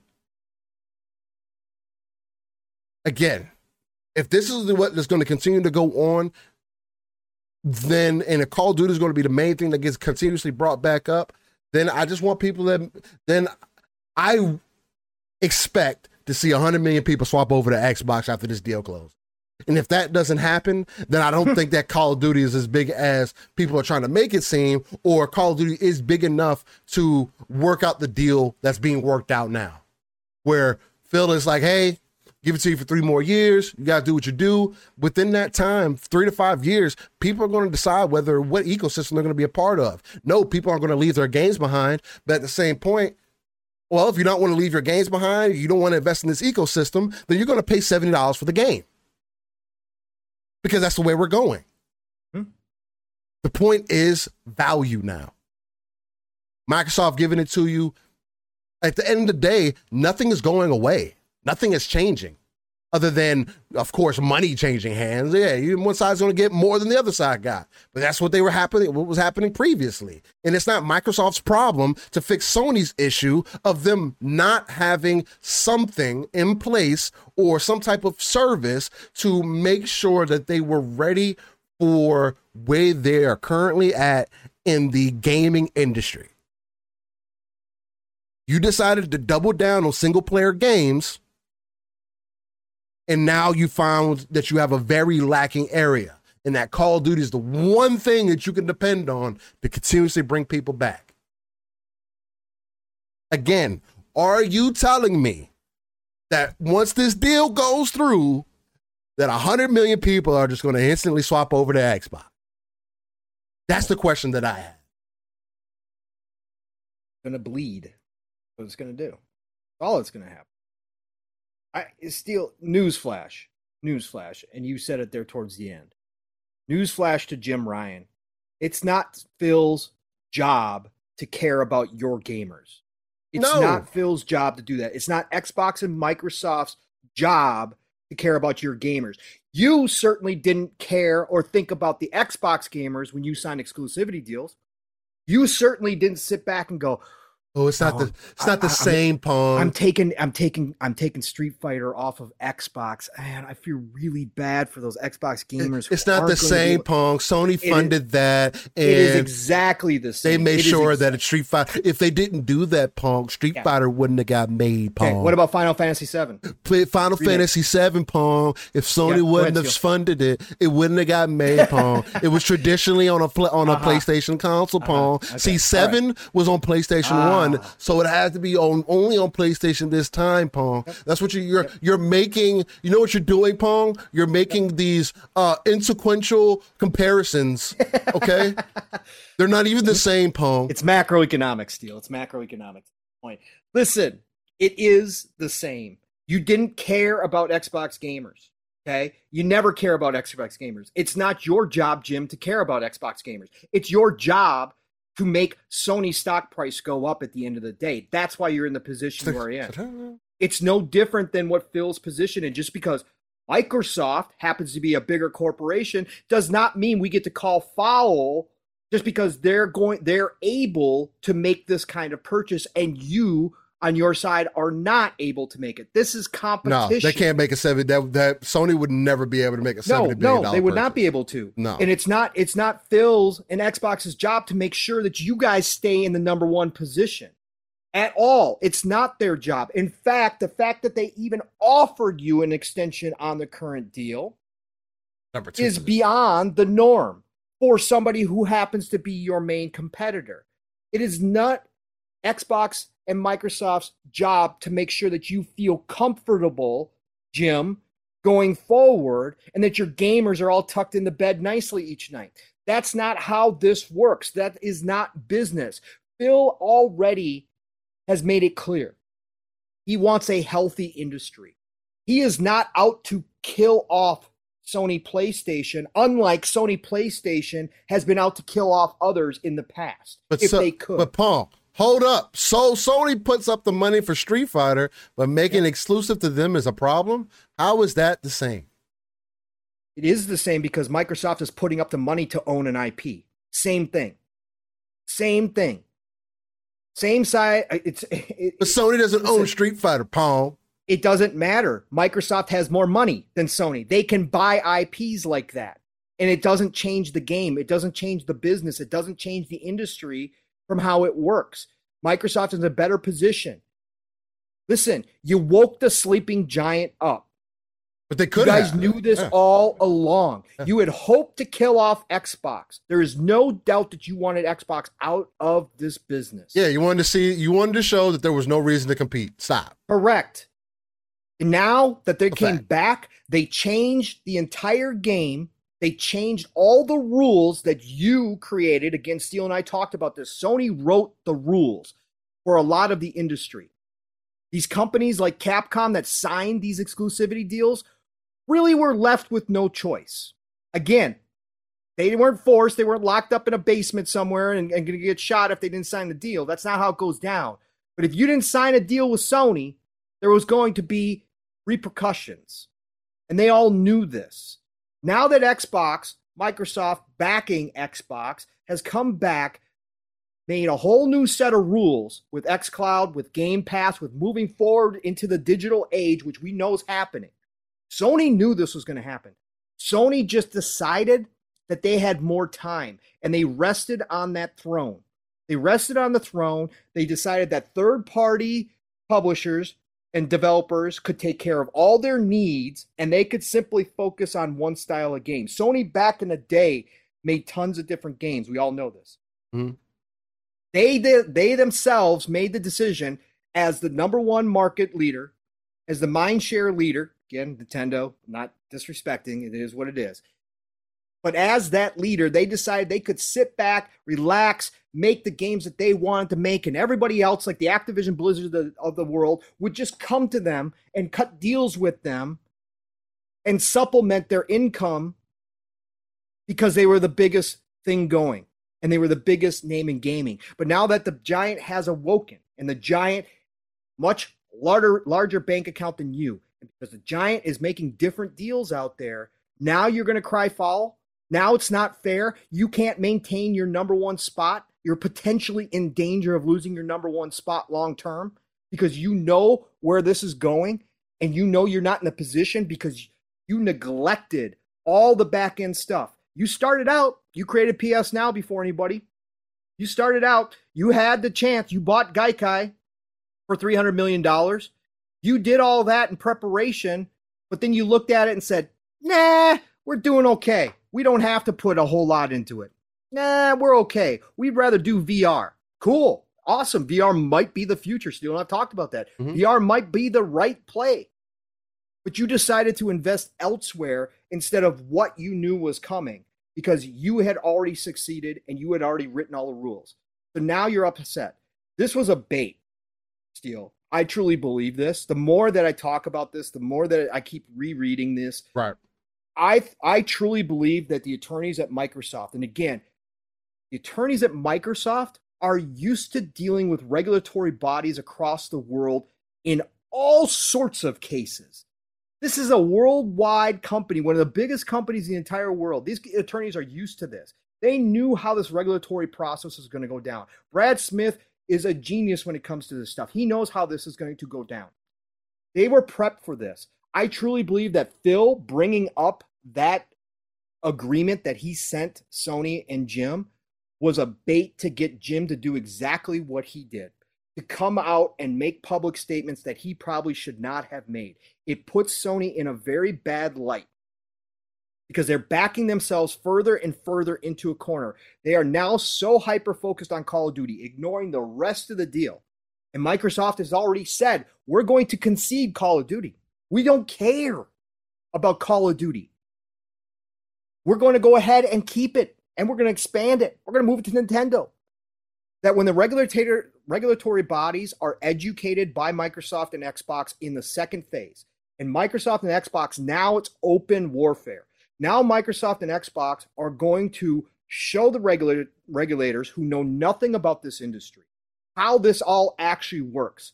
And they're going to be able to pinpoint every single thing that Sony has done without consideration for Xbox and the Xbox gamers. Because that's business. They don't have to. But they're going to point out every single one of those hypocrisies that Sony has and say, look, this is the position we've been in for a very long time. This is where the industry is going. We've made plans to move forward with the industry. We're giving access to more gamers than ever before at a greater value than it's ever been seen in this industry. We are opening up this industry. We don't want closed ecosystems. We want open ecosystems. All of that we've talked about, Steele. That's how they're going to educate these regulatory bodies. And now Sony's painted themselves into this corner that it's just Call of Duty. It's just Call of Duty. Microsoft will concede Call of Duty, Steele. Can't fault them for that, but it's like you can concede it, but you can't concede how much you're making off of it, though, right? No, but it's not going to matter. It's not going to matter to the regulatory bodies at the end of the day, Steele, because that's not what the regulatory bodies are there for. Yeah. They're not there to keep Sony at number one. And no matter what they say publicly, that's when the rules come down and they look at this deal, That's why this deal goes through no matter what, because they're not there to secure Sony's number one spot. They're there to make sure the competition remains fair. Sony has the ability, and they started by putting out their PlayStation Plus Premium. It is their decision to not do day and date. It's their decision from the past when they stopped making all these other types of games and focused on one type of game and put themselves in this position now. Their position. That was their decision. That's not Microsoft and Xbox's decisions. No, That's just like it was Xbox's decision to go the route of Game Pass.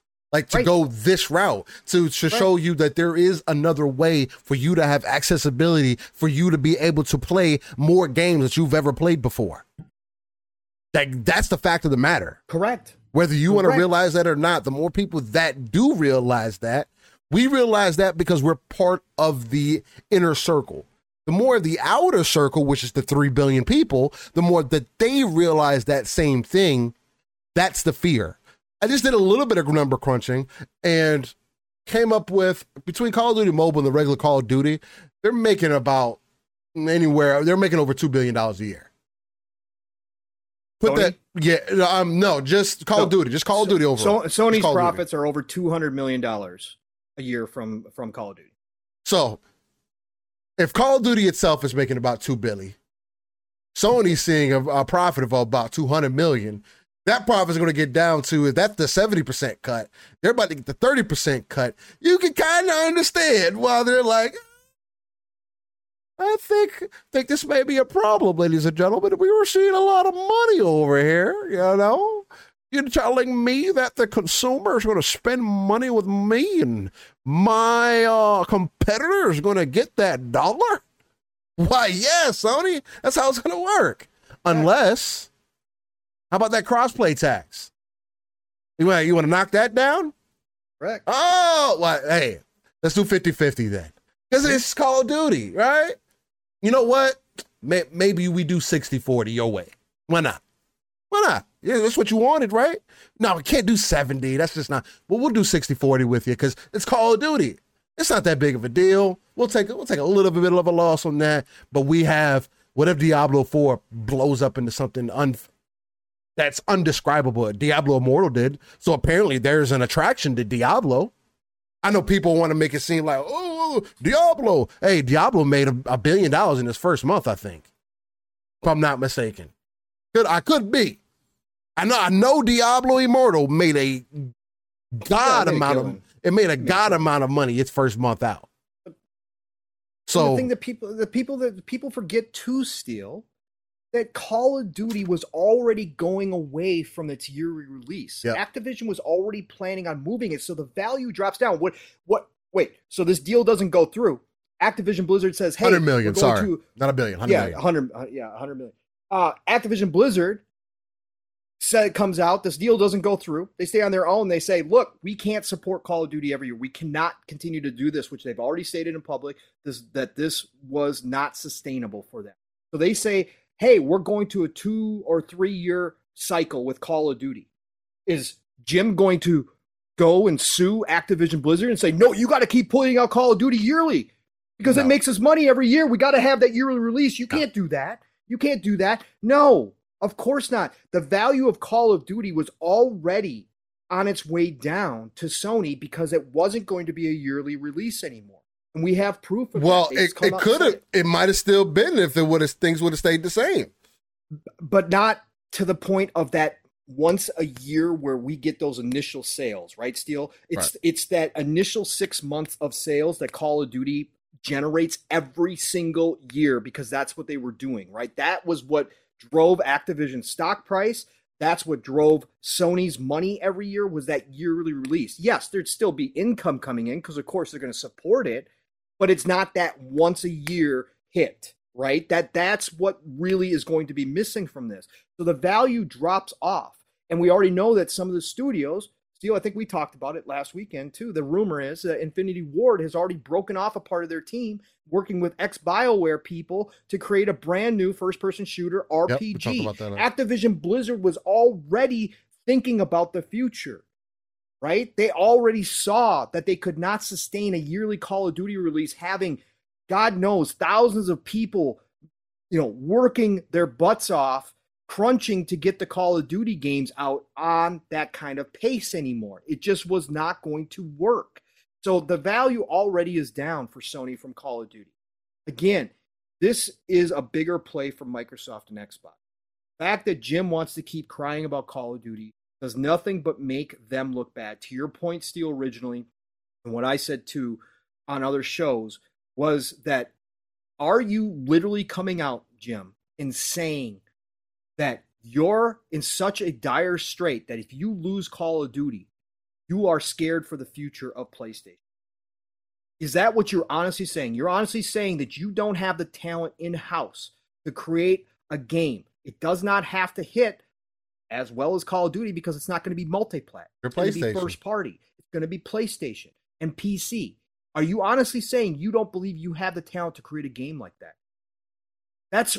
That's what he comes off like with these types of comments. Yeah. It is that we are so scared. And I still think that a lot of this is dramatic. I think a lot of this is Jim protecting his business. He doesn't care what we think. He doesn't care what journalists think. He doesn't care about any of that. He's protecting his business, which I totally have said from the beginning. I would do the same. Any way possible to trip up this deal. If he gets it locked up into one court, anywhere in the world, if he gets it locked up in one court, it could literally stall this deal for years, okay? Which would give him time to make adjustments.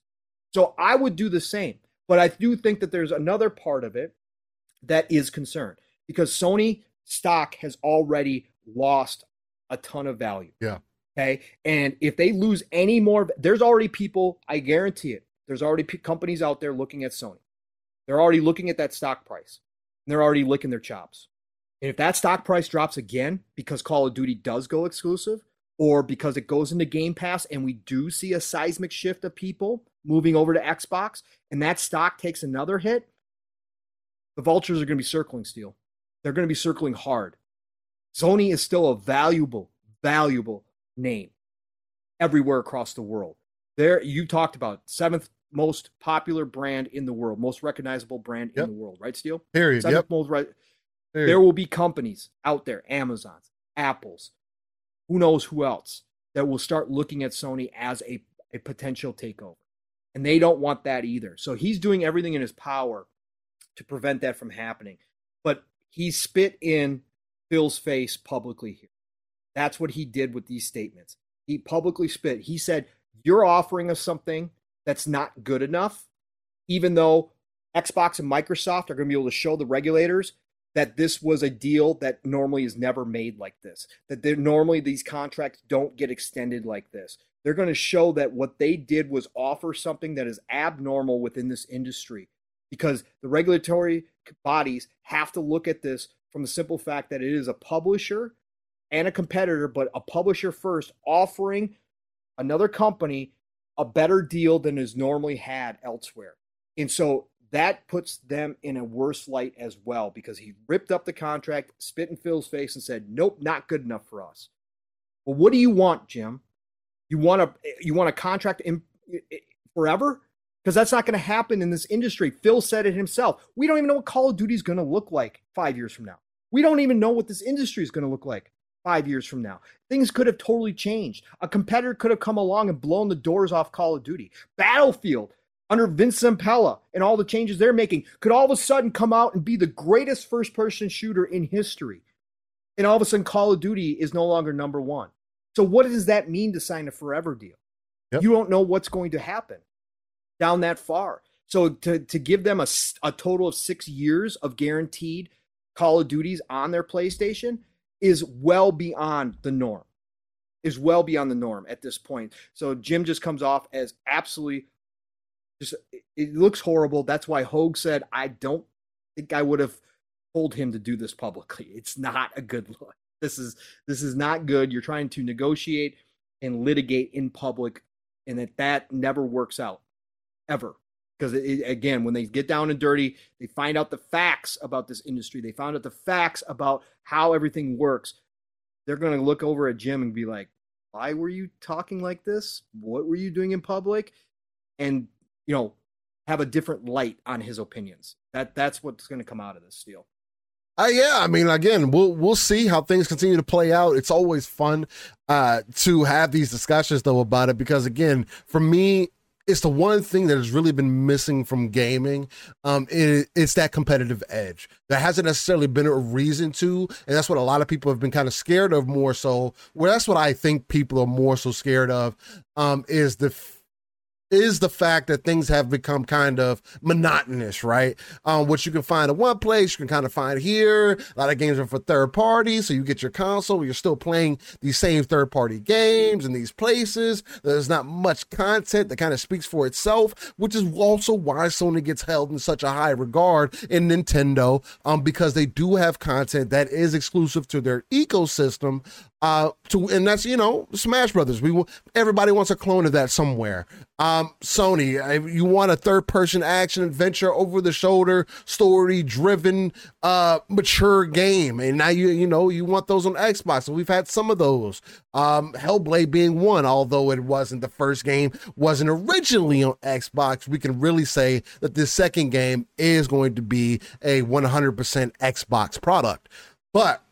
So there are titles that are like that are coming out, but you do have to, and that's the other thing too, is like nobody's saying that those games have to go anywhere, that they have to die, that Sony only has to make service-based games to live on. No. But if they don't figure out how to do both, and the same way Microsoft had to figure out, hey, we only have 5 studios. What can we do with this? 5 to 6 studios. What can we really do with this in 2017 and prior? And Sony had more. Sony has had 10. Sony, I know for sure, has always had more than Microsoft has had. Sony has also been in the business a lot longer than Microsoft has been as far as gaming specifically, being in the living room, giving the people something, a console gaming experience. To where now, Microsoft trying to blend that, as we've seen from like the Power On document things and things of that nature, to where they're trying to blend that fine line. Hey, here's your entertainment system. Oh yeah, we try to do it with the Xbox One and give you Kinect and Kinect, as unsuccessful as it was for the people, it does have life in other markets. A lot of people don't realize that, but Kinect is doing well outside of console gaming. So, and then to go from the entertainment side of things to realign that focus on gaming first and then entertainment second, and then just trying to tie you in, because at the end of the day, Microsoft wants to tie you into the Windows ecosystem. And the easiest way to do that is they want you to tie you into the Azure servers. Well, to the Azure servers, which is part of the Windows ecosystem, which is part of the Microsoft entire ecosystem. Right. So it's just like a door that leads into another door that leads into a trap door that's housed with a limitless amount of server blades. So, and that's the dungeon. You don't want to be down there for whatever reason. It is extremely neat and cleanly down there, but there may be some weird monster hiding around the corner, ready to eat you up and turn you into an Xbox Series server blade. But no, so there could be that type of thing that's going on. But it's just, you see, one side is a little bit more. They've anticipated a little bit better than their opponent has. And this is going to end up being a boxing match. I can't wait to hear a little bit more about this, where this is going to go, because Pong, like you mentioned, if it is one of those things to where Phil Spencer said these things to kind of draw out Jim to say certain things, hey man, again, if anything, that just shows me that Phil knows what it takes. He wants to. Because the other thing that does... Well, the attorneys do. Well, the attorneys do, for sure. But the other thing that does, too, is that lets me know, again, to Microsoft, that they do still kind of want to play that, like that ploy, right? They kind of want to finesse you into it a little bit. Hey, we need you guys. We love you. You know what I'm saying? Like, come make games, man. We want you to make games. We want you to be here. It's kind of the same thing they've done with Apple, which is, again... Yeah. I'll continue to say I'm waiting for Apple to really turn around and give it that kickback, but it would be crazy to see something like that happen. And for the people in the chat, I see a lot of people, like Shizno and stuff talking about, but Phil seems to take it. Phil's got this nice guy and he's got to drop that. I agree with you. Again, if I was Phil, I would have been cutthroat a long time ago. But the long play here is that Phil understands, and again, Microsoft understands. Yeah. They are not across the globe. We all know Microsoft's history with regulators, right? We all know the fights that they've had. We all know the old bullying Microsoft. They understand that in this day and age, they have to position themselves as much as possible as the nice guy, because they already have negative connotations still to this day that come with them being Microsoft. And with the extra spotlight on big tech companies, Microsoft has somehow kept themselves out of that to this point. If Phil was coming out and being extremely aggressive and cutthroat, and he was, that last statement was aggressive for Phil. Like, again, it wasn't written by him. It was written by attorneys. There's a lot of back-end stuff. But that was pretty aggressive with how he came out and exposed that they had sent this agreement to Sony up front. And named names like Tencent and reminded people that there's other companies out there. That was all aggressive. It doesn't look like it, but it is. But I think that's why they're maintaining this kind of persona throughout this entire process. That's why they went to the unions, the CWA, and said, look, we'll stay neutral. We'll negotiate with unions. That's unheard of in the tech industry, folks. That's unheard of. Nobody understands how big a deal that was to get the unions on their side and to say that we were willing to allow our people to unionize. That's, again, a paradigm shift within a corporation. Tech has not seen that yet. They've been extremely resistant to unions. Okay? They don't, again, we just saw this with Amazon. So they are taking this nice guy approach. And I know Phil generally is a nice guy anyways. And again, I've said I would be cutthroat. I would have ripped up deals a long time ago with Sony, and I would have said, F you. Guess what? You get nothing. And you're going to like it, Jim. Go back to your corner and start crying because you ain't getting nothing. No dessert. Okay? That's how I would have been. No dessert for you. Okay? I would have done that easily. But I think that the overall long-term plan here is they have to continue this persona that they're the good guys in all of this. They're the they're a giant. They're one of the biggest corporations in the entire world.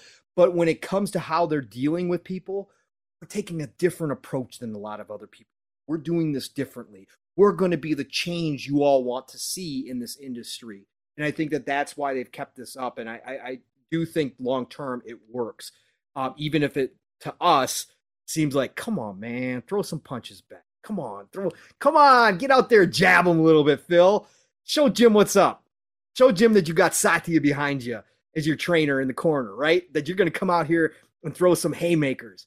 I'd love to see it too, but I think that we all have to sit back and realize the bigger picture at Satellite RTS View, as Steele likes to say, that this is the long-term play. This is not about the next 5 years. This is about the next 10, 15, 20 years down the road and the position they're going to be in. And this is not going to be the last time that they are in front of regulatory bodies across the globe. This is not going to be the last time. They are setting up for that future as well. So I just wanted to say that. No, I mean, that was perfect, man. Again, there's a lot of history to be made here.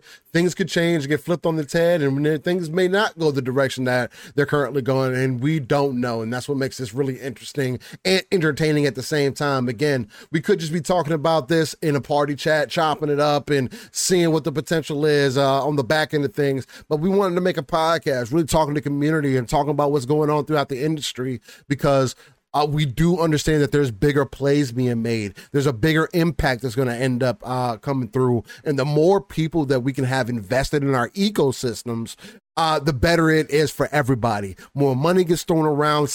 We'll be talking about this $70 billion deal like it's small money in the next 5 years. Talking about, man, did you see who just spent $150 billion to get VR really to that next level? And now me and Pong are 10 years from now, while he's in a cryogenic chamber, in a VR space and really just messing people up. And we're really in the Matrix. You know what I'm saying? Like, there's we got to get in a little crazy, but there could be something like that happens again. I know quantum quantum computing is something that is around the corner, and that's not something that everybody's going to understand. Even myself, I haven't done enough research in it to sit here and write a biography about it, a biopic about it, and say, hey, these are my opinions and these are where we're going to go. But I do have enough know-how and enough wherewithal to be like, look, I could rub two sticks together, put some common sense to use and say, look, man, if this really gets off the ground the same way we didn't think that these big ass server rooms that were one computer could actually be a smaller, confined down computer that you can put in your corner and run an entire show off of, play a game and look up through Google, have instant access to millions of points of information. Ladies and gentlemen, things can very well change within the next 10 years. Hey, if Elon makes satellite internet a thing, that might be dangerous too. I'm just saying. Just go look at how people talked about the internet when it first showed up. Bro, you go back and watch all the news stuff, man. Bro, there was people that literally said it was never going to take off. The internet was dead. We are in 2022. In the year 2000, there was no way. We had Y2K. Everything way. Was going to crash in 2000. Still, Y2K. There was no way. There was no way. Hey, there was just no way that we were going to have what we have. People that have fiber optics now. Yeah. Like, bro, it's crazy. 500 gigs. Funny. 500 up, 500 down. It's crazy. And yes, Shizno, that will be the nirvana once everything is available everywhere. We've talked about that. Steele and I honestly believe that that's the future. That's what Microsoft is working for the towards, most part. that everything is hosted in one place. You have one access point to all of your content. And I think that's truly what Microsoft wants, because they want Azure servers to be the ones to have where all that content is resting and being streamed from. And that's the ultimate play here at the end of the day, once everything goes digital. But yes, that will be the nirvana. When I can log into one spot, there's my Sony games, there's my Xbox games, there's my Nintendo games, everything, and I can just play it. There's my games. I can just play it. Yep. There's my games. I don't have to own 3 devices. I don't have to own all these different things. You don't have to. And again, that's another key part of the conversation. You don't have to. You still can. You don't have to. And if you can get that, again, people don't believe in the experience. We are a ways off. But again, I didn't think everybody was going to have a goddamn phone in their hand. There's 10-year-olds who have phones in their hand. Like, unless. Like, ladies and gentlemen, we live in a crazy space. Just saying. We do. Just saying. We do. More ways than one. Yeah, no, that's for sure. And we're just talking about gaming. Like, oh man. Let's see what else we got going on. We did get some rumors. Rumors, information, some things about Assassin's Creed, man. Assassin's Creed. Good stuff too. The IP that seemingly is just, it seems like the one to be the one that got away from me sometimes, because it just hasn't been the same. Again, I really enjoyed what I played of Valhalla, but it became extremely monotonous, and I think that's what turned me off of the game. Or maybe it just became too easy. I don't know. I know the boss fights were a little bit more on the difficult side of things, but after a certain point, there wasn't like a wide variety in what Valhalla was offering you, especially when you compare it to something like an Elden Ring, where it's just like, yeah, there's different directions you go, and it's like push and pull. There's a lot of push and pull there. Assassin's Creed is just, you literally, especially with Valhalla, a huge game that's just bloated with stuff that I do feel like if it was refined down more, especially with the DLC out now, you could have a 10 out of 10 package, especially out of Valhalla. It's got a good story. God damn, is it bloated, to me personally. From what we've heard, and again, Paul, you can correct me on some of these things, or steer the conversation a little bit more streamlined, but what we've seen, there were a few Assassin's Creed games that were to be announced, and now all these games, to my belief, were supposed to be more of the ilk of the classic Assassin's Creed games, right? Where it's more about the stealth elements, and more about being an assassin, right? Mirage is going to be that. Okay, so Mirage is the one. That's Basim from Odyssey, or from Valhalla. Going back to Iraq, this is going to be his younger days. This is Basim. This one is going to be a smaller experience, going back to the basics. The other two that we've heard about, Red and Hex, those are going to be a part of the online Assassin's Creed Infinity, or whatever the final name winds so up Assassin's Creed being. Infinity is gonna be a fully online Assassin's Creed. It's going to be, yeah, it's going to be a games as a service where you can go to multiple areas. We don't know the extent yet of the multiplayer aspect. That's going to be But you're going to be able to take the roles of different assassins in all different eras and places around the world during history and kind of move around. This is the idea I had when we first heard about it. That's so enticing to me, bro. It's so cool. The Animus is your hub. You get to decide where you want to go throughout history, what type of assassin you want character. To be. Yeah, bro. Maybe we don't know the details, but we do know that Red is the Japan one, the ninja one. They're not going to do samurais; they're going to do ninjas. Thank you. And then Hex is awesome. Supposedly Hex is the latest rumor because Grub had the Japan one a while back. Hex is the latest one that we just found out about, which is going to be set during the witch trials at the end of the Roman Empire period of time. That's really dope. It's supposed to be the darkest Assassin's Creed they've done yet. So that's where we're at with the rumors right now. But Mirage for sure is the single player experience. And I saw more yesterday too, Steel. The AC1 remake is real. Assassin's Creed 1 remake is real. People are saying that is absolutely happening. That is going to be a part of the DLC for Mirage. That's going to be a good game to go back through. Correct. There's a lot about that first Assassin's Creed game that I remember, but remember very loosely now, especially since it's been a long time since I've played that game. That now going back to it, because that game is at least 15 years old at this point. Yeah, I want to say 2007. Let me double check that real quick. Either way, it's been a really long time. It's like the Dead Space kind of remake, right? Where we're gonna get a completely revamped, renewed experience. Like you see Dead Space on screen right now. For those who are watching us live on the audio side of things, guys, you got to come check us out live. But you see Dead Space, a comparison to the new remade Dead Space, it looks completely night and day, right?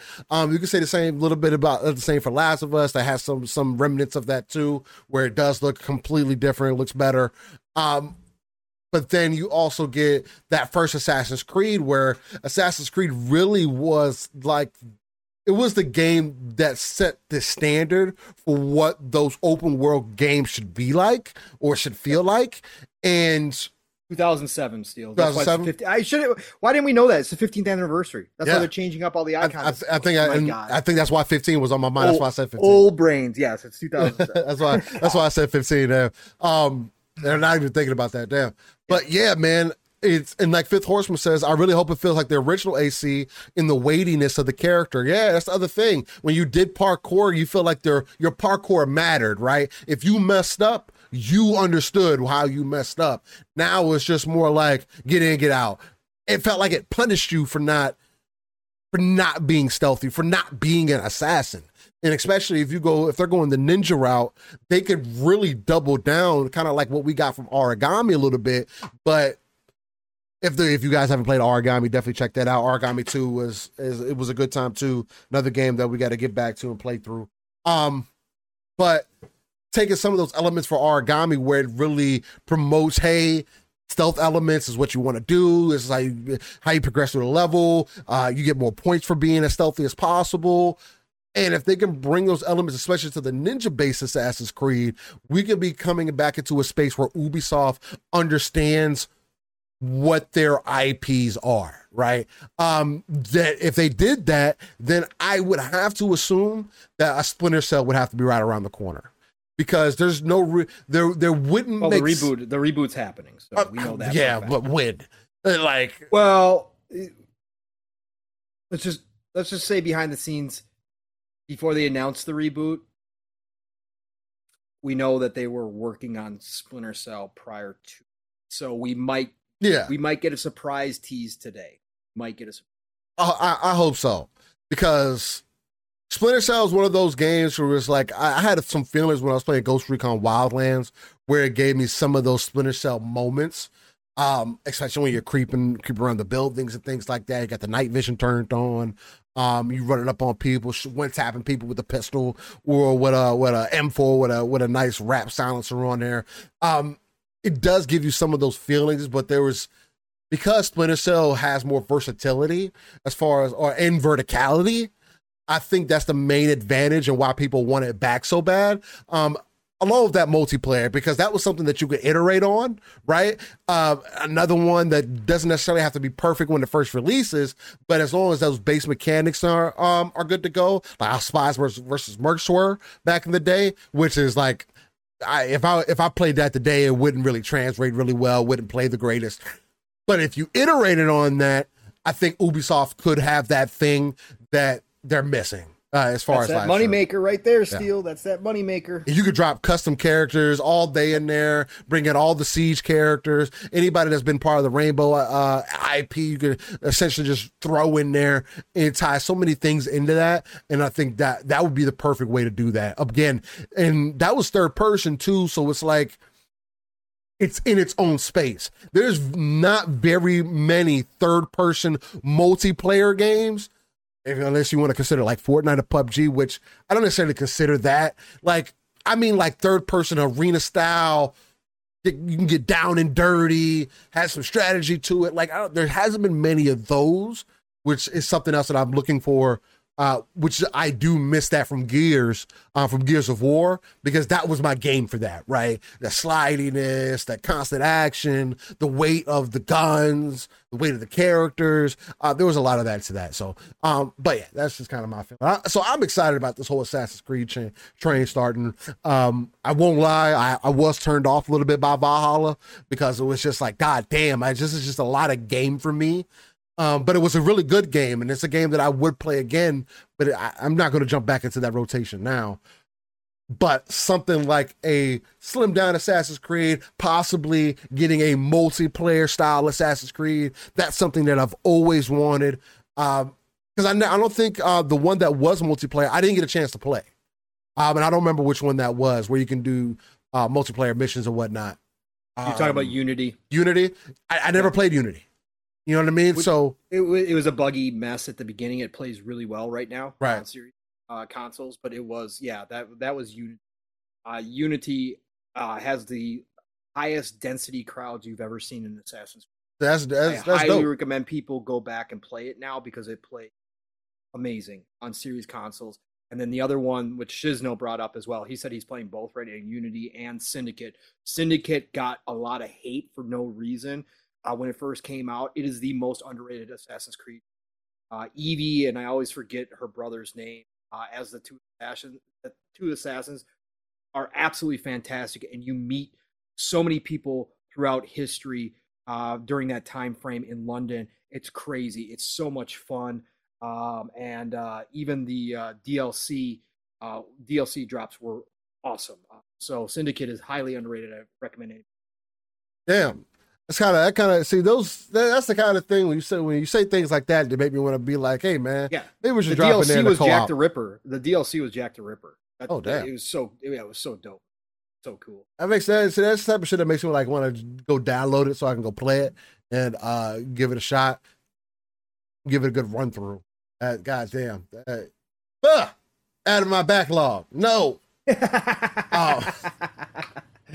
But yeah, no, Assassin's Creed today. Everybody, reminder again, Ubisoft Forward after our show. It starts at 2 p.m. Central, 3 p.m. Eastern time. Pre-show, I think, is like 35 minutes beforehand. But that's where they're going to show a lot of this stuff. And they're also getting some Division Heartland as well. We should be seeing that today, hopefully. Because that got leaked. Also coming soon. It showed up on the PC side of things with a coming soon page that they took down almost immediately. But Heartland's got to be getting ready to release as well. And then some more Skull and Bones today too. But the Assassin's Creed is going to be the focus of this show. And supposedly Mirage for sure is going to be there. It's supposedly launching early next year, March of next year. And then they might tease the other stuff they've got going on with Infinity. If that's the final name, Assassin's Creed Infinity, they might start teasing that as well. But it's going to be an Assassin's Creed heavy day. I am ultra excited still. Again, we talked about this with Mirage and with the leaks that we had last week. Going back to the basics, like you said, is the key. That is the key. If Ubisoft has finally figured out that giving the core experience of what made these franchises great back to the fans in the long term will be the rewards that they've been looking for, because those fans will come back and flock, and you can find ways to monetize it through cosmetics, through all sorts of stuff, if you give the fans what they want. And there's still room for the big RPG Assassin's Creed as well. Don't get me wrong. There are huge fans of that genre. It's just not the original Assassin's Creed. You can do both and win. Okay, you can make both and win. They're already talking about the Mirage is going to be probably like a 20-hour game. Yeah. Much smaller, much smaller. You can do both of those and be successful. And if Ubisoft has figured that out, finally, Steel, then I'm all for it. And, again, I'm reserving my judgment until I see, but I think Ubisoft might have had the light go on somewhere in the house. Yeah. So and Shizdo, I 100% agree with you. I hope Heartland is good too. I really want a multiplayer focused Division game. Yeah. Because that would be like my life at that point. Because the one thing the Division has just missed the opportunity on, and again, they took it away from the first Division, and how the Dark Zone was set up, then what made it fun.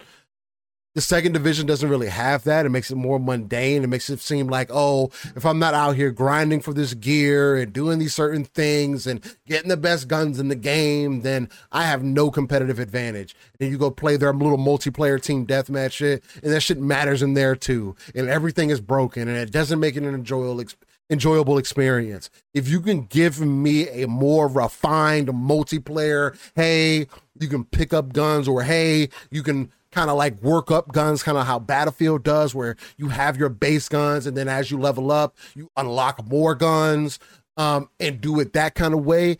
The Division has so much potential in the multiplayer space that is 100%. Ubisoft, I don't know who they're not talking to, who's not sitting in the boardroom meetings, who doesn't want to take this game full live service. And maybe this is the opportunity that they're trying to take with Heartland, where they are trying to go full live service with the Division.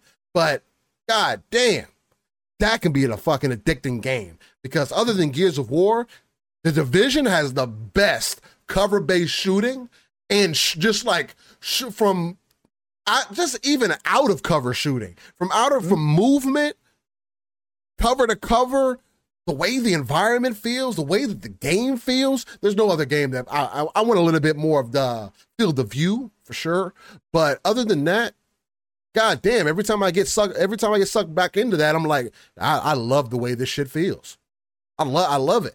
It's addictive. It's like that Batman dance we always talk about. That's how I feel when I play the Division, because it's like that fine balance. No, it's not bouncy like Gears, but it's not it's not like a Ghost Recon either, where it's just like it's almost non-existent, but the out of cover is like it's amazing. It's fucking fantastic. Because it forces you to use cover. That's the best part about Division, is because the AI is so dang good in Division. Sure, it still has its problem. Yes, the enemies are bullet sponges. We all know that. It's a looter though. But the AI itself is really good, especially on the harder level. Steel, as you and I both know, when you ramp up that level, their flanking maneuvers and them coming out of nowhere and taking you from behind, is just absolutely, bro. How many firefights did we get into in Division 2 where it was hectic? It was Battlefield hectic. Like, we did not know where gunfire was coming from. Yeah. It is crazy. That team at Massive knows what they're doing. Now, the Heartland's not made by Massive. No. It is made by, oh, God, I just forgot the name. If anybody's got it in the chat, appreciate it. I forget what team it is, but they're going to obviously be using a lot of the Division 2 assets and what they've got going on there. So the AI will be the same. It's still going to be in Snowdrop.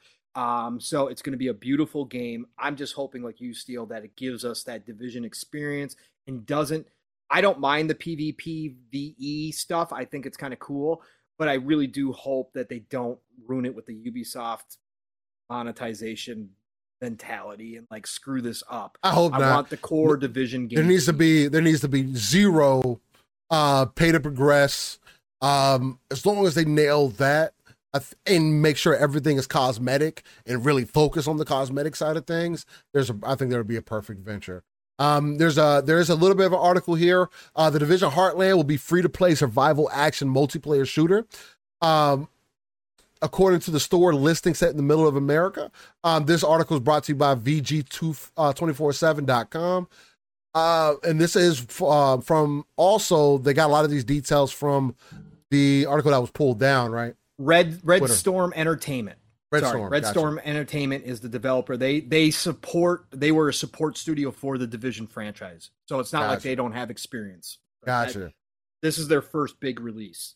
So it's going to be set in middle of America. The game will have a PvEVP mission type called Storm Operations, which has 45 players take part in a battle against a group of dangerous rogue agents, an aggressive faction known as the Vultures, all while surviving a lethal virus.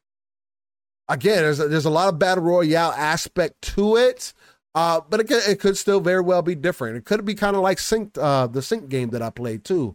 It's kind of set up like that. You get some respawns or something like that to come in.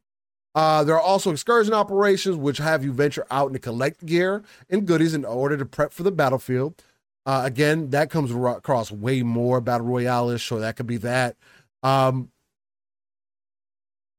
that was really the most information that we've had about it. So hopefully we do get something that comes out about it today. That would be extremely enticing and something. And there's been positive feedback from the beta testers too. Which hasn't been the case with every new Ubisoft title as we've seen over the past year and a half.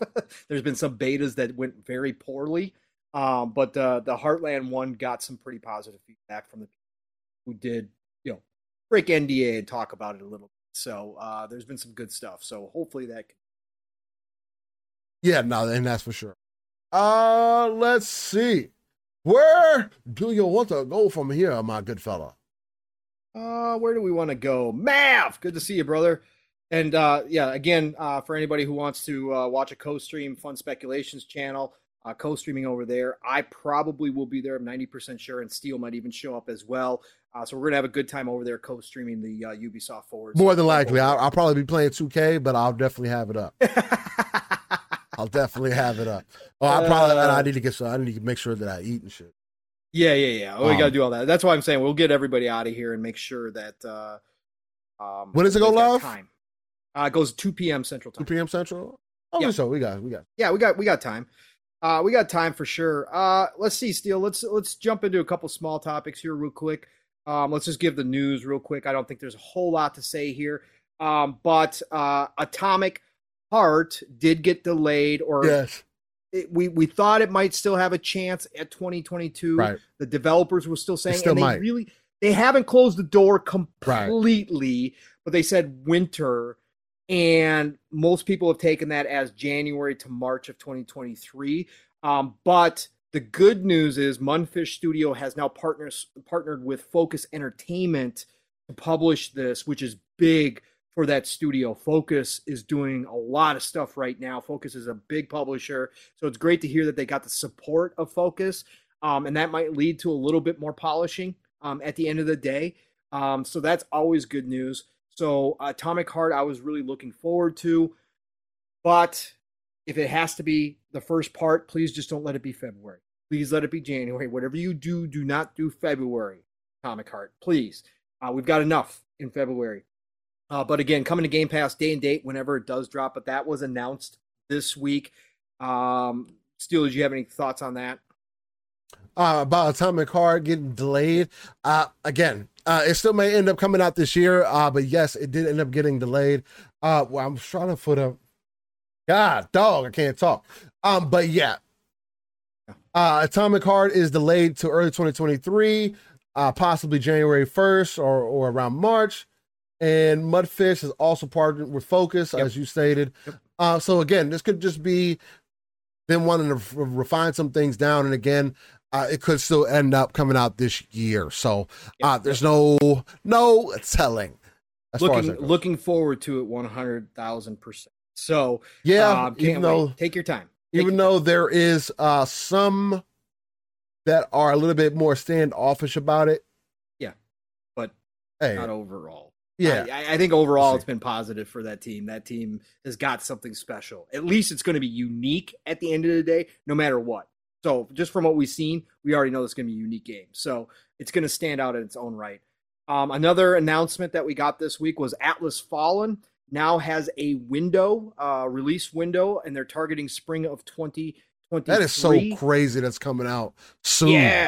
Yeah, bro, we talked about this. I think a lot of the studios are going to start showing us stuff when it's close. I think we're going to start seeing the shift. Good game. I'm excited for that one.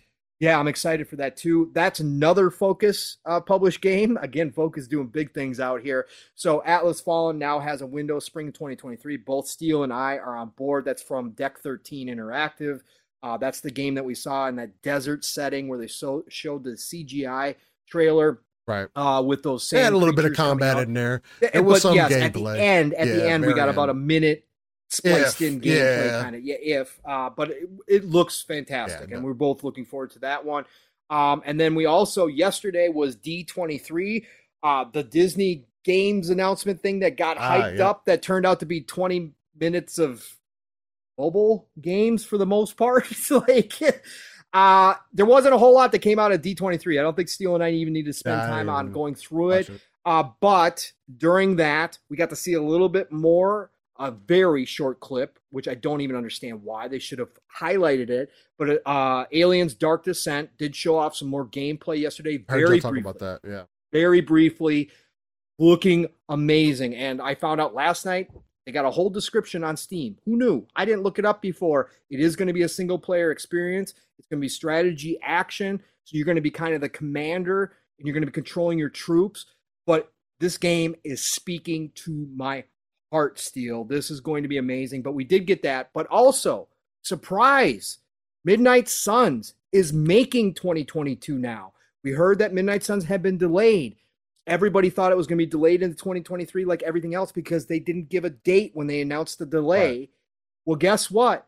December 2nd, 2022, Midnight Suns from Firaxis. That's the card strategy tactical game based on the Marvel's universe. You're going to have Blade. You're going to have Wolverine. You're going to have Doctor Strange. You're going to have Scarlet Witch.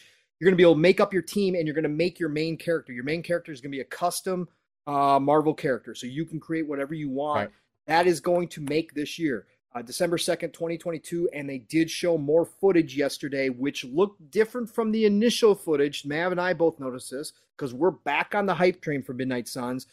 They did a little bit more. It looked more XCOM-ish, which was what we thought originally. You're still using cards, but they pulled back the camera to an overhead view, and they had area of effects. They were showing off area of effects attacks, right, yesterday. Where you place the area of effect where you want to hit as many, enemies as possible. And then your character jumps in like they showed Blade. And I think they showed Wolverine as well doing that. Looking really great. But that is another 2022 release now for current gen consoles and PC. The last gen versions, which they had announced, still no date on those or whether or not they're actually going to do those. So that's what we got yesterday out of D23. Again, if you're interested, go watch it. It's short. It's 20 minutes, like 23 minutes, I think it turned out to be. They flew through the games. A lot of mobile stuff in there. We didn't get anything new from Avatar. Otherwise, I'll say this. They did announce the Skydance game. That's Amy Hennig's Marvel game that we were waiting on. Rumors broke that it was going to be a Captain America, Black Panther game set in World War II. Yep. That turned out to be all true. So you're going to play as 4 different characters, including Captain America and Black Panther, which is the grandfather from back in the day, obviously, because it's not current day Black Panther. It's going to be the grandfather as Black Panther, and then a World War II soldier, and then one of Black Panther's guard. I forget the lady's name, the guard's name, but anyways, one of his guards. And that's you're going to play through different stories through each one of those characters' eyes. Amy Hennig, they do not even have a title for this game yet, Steele, which was weird. Like you announce a game with no title. It's very strange, very, very strange. But Amy said not to expect much of a. They're not going away from what she did with like Uncharted. So it's going to be a narrative-driven action adventure game, is what it's going to be. Right? That's what Uncharted is. but we know the action was over the top, awesome action Yeah. in Uncharted. Uncharted is amazing. It was That's on kind of the feel. rails. Yeah, but that's going to be kind of the feel. It's not multiplayer. It seems like it's going to be single player. So that was a big announcement there. Steele, any thoughts on that game? I am excited for it. It does sound extremely interesting. If I'm going to go back to like a World War II setting or go back to World Wars or the older styles, I would like to see it with like superheroes. I think that'd be super dope to see a young Captain America, a more refined Black Panther, again, using that as T'Challa's grandfather, I think is a perfect way to really demonstrate to people like what a prime Black Panther could be like, especially in that environment, because you don't have to heavily rely on technology. There's other things that you could use. So more of the environment, use more of that Panther aesthetic, as they could say, blending into the night and things of that nature, I think will be really dope. Having the chick that's from Wakanda, the warrior, depending on how they have it set up to where are these just going to be 4 individual characters that you interact with? Are you going to use them like in a GTA style where you kind of switch between them depending on the scene? Or are you going to be Captain America? Is this going to be the Captain America game? Or is this going to be the Black Panther game? And this is, you kind of get introduced to Captain America, and we could get a Captain America game based off of this because, of course, we know that Black Panther dies, and that could be a way that they end up doing that. Who knows how they end up deciding it? It does sound like it could be a lot of fun. I'm interested, but I want to see more from it. Again, if it's an on-rails experience, I don't know how excited I'm going to be for it, but it's all dependent on how they present it, right? That's the main thing about any of these characters is how they present them. And are you going to tell a good story or is it going to be corny? If this the chick from Uncharted, I have a feeling like she could tell a decent story. Just depends on who you have involved, and I want to see more from it. So that's the main thing for me.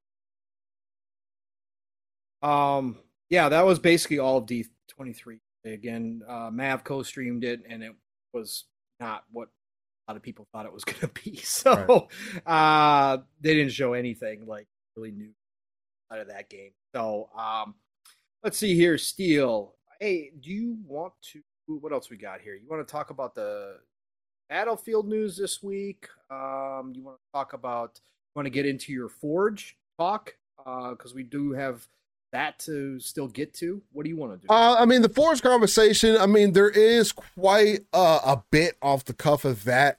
I don't know how excited people are going to be to get into any Halo news, since apparently to everybody Halo's dead for some reason. But I mean, again, to each their own. When you're finding matches in less than 10 seconds, I wouldn't necessarily call that dead. I think I've spoken on that before. But there was some more information about the Halo Infinite Forge that came out this week. There basically was a video breakdown of, it was just basically breaking down all the tools that were able to be used in Forge, right? Essentially, one of the guys from the Forge team was able to essentially recreate the first level of Halo Infinite, right? Which I thought was really dope. And then while he was doing that, when he kind of demonstrating the area and everything, he also showed, pulling out the different objects, how he turned something that was like a Z-shaped pillar and made it a flat surface because he liked the design of it, and he used that as part of as part of the wall texture or whatever the case may be. And then also they talked a little bit more about, now, this is something that maybe not everybody's going to care about, but because a lot of the assets in Forge are static, meaning that the system doesn't have to do any computing for it. Well, not as much computing for it as they did previously in other versions of Forge. There's going to be so much more versatility, and I think they had what was it like? I can't remember the exact pieces they said. I think they said the original Forge had like 3,000 different assets or whatever. No, 1,600 I think was the max, and now it's 7,000. Okay, so 1,600 was the max, and now it's 7,000. Yeah. So just to kind of give you guys, I know that doesn't mean a lot to a lot of people. It's like, well, 7,000 different other things. What is that? So that's 7,000 other objects that can be scaled in any which way, shape, or form, by the way. that is insane to think about. And what I was telling Pong a little bit about, and also for the people who were with us backstage before the show went live, for the audio listeners, is that Halo Infinite literally has an opportunity to become the adult version of like and I'm trying to be careful how I'm saying this because I'm not trying to demean anybody or anything like that, but it could be the adult version of like a Minecraft, a Roblox, that kind of ecosystem to where like where I watch my daughters play Roblox and Minecraft, and there was another game, Rec Room, and they have all these different game modes that aren't necessarily part of the main game itself, but it's game modes that other people have made within this game, and how many people are constantly playing it, and the time that they spend in these worlds. And there's like these games within these games have their own ecosystem. It reminds me of like World of Warcraft 3 from me back in the day, when World of Warcraft 3 was an RTS game, but I was playing it in custom matches, playing a hero, playing Dota, Defense of the Ancients, which is what basically League of Legends is, before League of Legends became super popular. It's essentially League of Legends was based off of Dota. We were having arena fights and things of that nature. So it reminds me a lot of that. But why I say it's more mature is because, let's be honest, the games like Roblox and Minecraft, Rec Room, they don't have the graphical fidelity that maybe me and Paul would like to see, right? Where Halo does, where it looks mature, it can be a little gory, it has a lot of texture detail, and there's a lot of refined things that are in there, and it scales also depending on what ecosystem you're playing it in, whether it's going to be the VCR, because that's the one thing that's going to be interesting to see how those Forge maps work on the VCR Xboxes. But seeing how everything is working within this ecosystem, there's so much potential for whether it be a battle royale, kart racers, like Friday Night at Freddy game modes that you see a lot of the time on YouTube that a lot of kids love for whatever reason. I don't get none of that stuff, but there's a hype behind it. There's other games like Friday the 13th, where you can play a monster and you get chased, and you can incorporate things like that. There's so many different avenues and different ways that this Forge can be carried. Like them saying that this is going to be the most expansive Forge that has ever been created is, I almost feel, as an understatement. And I do also get that it is unfortunate though, because it's going to be this is like a Bethesda moment, right? Where people are literally, where they say all the time, well, hey, Bethesda puts out these buggy games, it's up to the community to fix it. Or the community has to put out mods to fix their games and whatnot. Well, you can't lie and say there wasn't a good base there, though. You know what I mean? Like, yeah, they don't, and the sales numbers prove it doesn't matter. So you guys can cry all about it you want to. It doesn't matter. Bethesda hires people direct from their modding community to work at Bethesda when they do some of this work. So again, you can cry, you can complain, you can say, you should never have a game that needs the community to fix it or to do things for it. Community loves to do this because of the passion behind it, and give them the tools. Why not have them share their creations with the rest of the community? It only makes sense. And if you get something amazing out of it, like Griffball or whatever the case may be, right, all the better. Just a bigger bonus at the end of the day. So, sorry, Steele. No, you're good. I mean, that's exactly my point. And again, I know a lot of people feel like this would be a perfect time for the use of Cap, or a lot of people feel like why is 343 working on a game they can't keep alive and they have to depend on the community? At the end of the day, they are still the ones giving you this, though. Like, and I understand this might not be where you want their attention at, but obviously, this is where a big part of their focus is at, because their goal is this 10-year plan. And I know the joke is, 10-year plan, it doesn't mean the game needs to be good 10 years later. And I know it's not going to be good 10 years later, but 2 years later, yeah. Unfortunately or fortunately, depending on how you want to look at it. And again, one of the most significant things that Halo has, because of the world that we live in today, it doesn't have to stay alive right now to you. right? If a year from now you jump back into Halo and you spend another 100 hours in Halo and you spend another $60 in Halo on cosmetics, who won? I mean, you paid your stuff up front. You've already been paying your subscription this entire time. So who won? That like honestly, guys, like, so to me, that's why part of the reason I'm not so down on Halo is because I do believe in their vision. I have to believe in their vision, right? Halo is in the hands of 343. It's not going to be in anybody else's hands. If 343 worked on something else, I don't think they'd necessarily be called 343 anymore. And Halo's not an IP that's just going to die anytime soon. Unfortunately or fortunately, depending on how you want to look at it and depending on how much you care about it.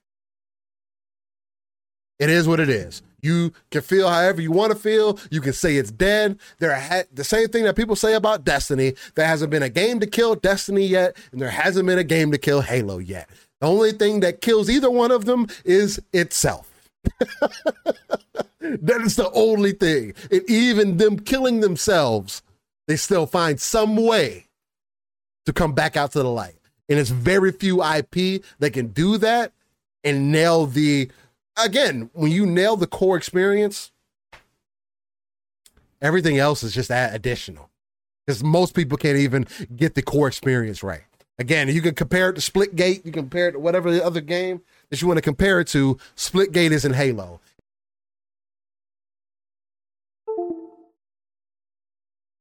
Oh, that's that. They're doing good. Oh, can you hear me? Yeah, I can hear you now. Okay, I guess cut out there. I guess because I was messing with some stuff, but yeah. So that's kind of my perspective on the whole Forge thing and everything that's going on. Again, for people, if you guys want to play Halo, play Halo. If you don't, then don't. I have constructive criticism for them, sure. Outside of that, though, go play your games, man. What other games have you not beaten yet? Tell me. You have some. I know you do. Crying about Halo all day isn't going to fix the problem. You either play it or you don't. Speak with your wallet, right? No, Forge is going to be a changer still. We've talked about this since before it even came out. Yeah. This is why I said when we first saw the rumors about how big Forge was going to be and what they were going to allow you to do, I said if all that was true, this needs to be out. Forge, had it been out at launch, would have solved a lot of problems. Oh, it would have been a wrap. Lot of problems. Community would be fixing it right now. That's what I'm saying. You can tell this was a major part of that 10-year plan, Steel. Yeah. This isn't like, hey, we're just going to add this little nice thing for the community. It's going to be a little tack-on thing. Like it's kind of. This is why there's no content. This is a main focus for them because they know what's going to come out of this. There is going to be stuff. Listen, I didn't watch the whole video. I watched the whole thing. What I will say is that I watched the part with John Clark. Shout out to John Clark from Xbox Era. Special Nick's sidekick, co-host over there. This dude is a part of the Forge Council. He created a map called Curfew that's got this cyberpunk feel to it. And he supposedly created this map in a relatively short period of time. It looks like something that 343 themselves would have done. And I think that's the biggest difference. Back in the day, the Forge maps, you could tell they were Forge maps. Even if they were like really fun, you could still tell they were done in Forge. Forge didn't allow for the details that the devs themselves could develop. But this Forge here, with all the things that they're allowing people to do in this Forge, they're essentially handing the community the Slipspace engine with all the dev tools and saying, go have fun. That's what they're doing here. And what they are allowing is for people like John Clark and other members of the community to not just create cool maps or new game modes, but they're allowing them to have the same quality that the 343 devs themselves are able to put out. That was their point. Insane. Again, go look at John Clark's Curfew. This is a cyberpunk type neon dark setting. He's got fog throughout. The lighting is absolutely incredible. It looks ridiculous. I want to go play it. And again, as a casual Halo fan, I want to go play this map just to try it out and see it and see what it looks like. And on top of that, too, Steel, with this Forge, the community is going to be sharing the assets with each other. So when somebody creates something super cool in their forge, it's going to be uploaded and shared to the rest of the community to use as an asset in their own creation.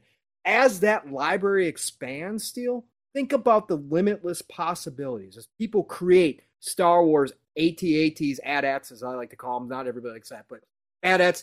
As they create that asset is going to be available to other people to use.